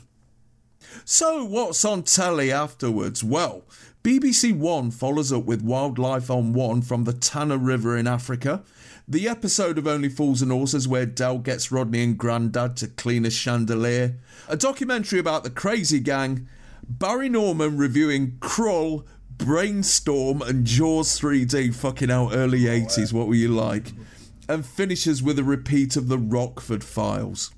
BBC Two is running a 2-hour opera concert, followed by the final part of the documentary series The Great Palace, The Story of Parliament, Carol singing from Crow Moor in Ireland, and the drama series The Roads of Exile about Rousseau. ITV is running an episode of the American miniseries Hotel, the film Capricorn 1, and more Carol singing in a show called Gloria. and Channel 4 is screening Bands of Gold with Tony Capstick and the Dagenham Crusaders in Miami for some reason, followed by the farming film Accounts and What the Papers Say. Not much Christmassiness, is it? No, but Capricorn 1, man. Conspiracy theory classic, that. Yes. O.J. Simpson, of course, starring in it. And, basically adding fuel to that whole thing. The moon landings didn't happen, man. It was all faked. Yeah, I like that film. Yeah. But, I mean, it's really weird because, nowadays, with 3 days before Christmas, you would have Christmas rammed up your arse on the telly at this time, wouldn't you? Yeah. They're keeping the powder dry for Christmas Eve, which is how it should be. I'll tell you what, though, as much as there not being much Christmassy stuff, it also made me think there's not a lot for kids on that schedule. So it just made me think how much I would have cherished Top of the Pops at that time as just this kind of brief window into my culture and my life, Yeah, and of course the fact that there's another one coming up very soon. But the crucial thing is as well, at that time, as a child, your excitement about Christmas came before anyone else's. It came before grown-ups' excitement. So it wasn't like you were excited about Christmas and you put the telly on, there was a ton of Christmas stuff. You were excited about Christmas way before, grown-ups were. So the real excitement absolutely swung in on Christmas Eve, perhaps the day before Christmas Eve. But you weren't, it's not that you weren't allowed to get excited about Christmas, but Christmas started on the 23rd, as I recall back then. Not on the fucking 10th of bloody November as it is now. Yeah. So, what are we talking about in the playground tomorrow? I'd probably be talking about how crap Top of the Pops was last night. And how I probably would have hoped that Only You would have been Christmas number one, because I really like that song. I might have been talking about, perhaps, how embarrassing Dennis Waterman and George Cole were also. I would have been talking about Flying Pickets, I think. Like, do you see that group? They haven't even got any instruments. And, just sort of testing the water and see what people thought of that. For your band. yeah, exactly. And maybe also Culture Club, although that would have been old news by now because it's, probably already been shown. And what are we buying on Saturday? Well, I can answer that quite easily. I bought Billy Joel, Tell Her About It on 7-inch. I wouldn't have bought Victims by Culture Club, actually, because I already had the album, and you had to ration out your pocket money quite carefully in those days. Yeah. Now, I would have bought Victims, because I think it's the best record on this episode of Top of the Pops. But at the time, I probably would have bought Roland Rat. And what does this episode tell us about late 1983? I think Howard Jones is the bit that says everything in this episode, because it was the year that the post-punk wave started to properly run out of steam, and just fashion-wise, it was the start of rah-rah skirts and ankle bracelets for girls, and the year and the year pastel broke for boys. So, and basically, pop became pastel in the year after that, which I kind of didn't like. I think what it tells us is that after that brief, fantastic flare-up between 79 and 82, where pop seemed briefly, or occasionally at least, to be in the hands of freaks and weirdos and non-musicians to a certain extent, thinkers and visionaries in a way, rather than people who just poozled around on instruments, pop is now being taken back by the pros, if you like, given back to musicians, in a way that probably would have been approved of completely by older musicians. Do you know what I mean? So, all the people who were kind of displaced by punk to a certain extent, or were threatened by what had happened with the growth of electronic music and what happened punk and post-punk, will have felt slightly more comfortable in 83 in that music and the new technology that it was being made on was being returned to, serious musicians with compositional skills, which is exactly analogous to pop getting duller and more boring in terms of what's in the charts. And that, Pop Craze Youngsters, book on the latest episode of Chart Music. All that remains now is for me to say you can get a website at www.chart-music.co.uk. You can get with us at Facebook, facebook.com/chartmusicpodcast, and you can join the conversation on Twitter at chartmusictotp. Oh, and don't sleep on the video playlist that we knock out, which can be found on all those formats. Everything we talk about, all the songs that we've played today, all the random shit we go on about, and a few other things as well. You can find it there if you really want to stick your face into the crotch of December 1983. Thank you very much, Neil Kulkarni. Thanks, Al. Always welcome, Neil. Always a pleasure, never a burden. And thank you very much, Simon Price. Nadolig Llawen. Merry Christmas, everybody. It's Christmas! My name's Al Needham, and I have got Johnny's for ears.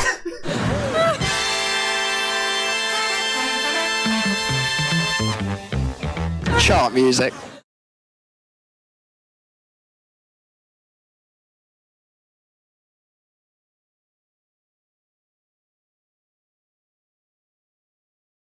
Hold on, here comes Chisholm.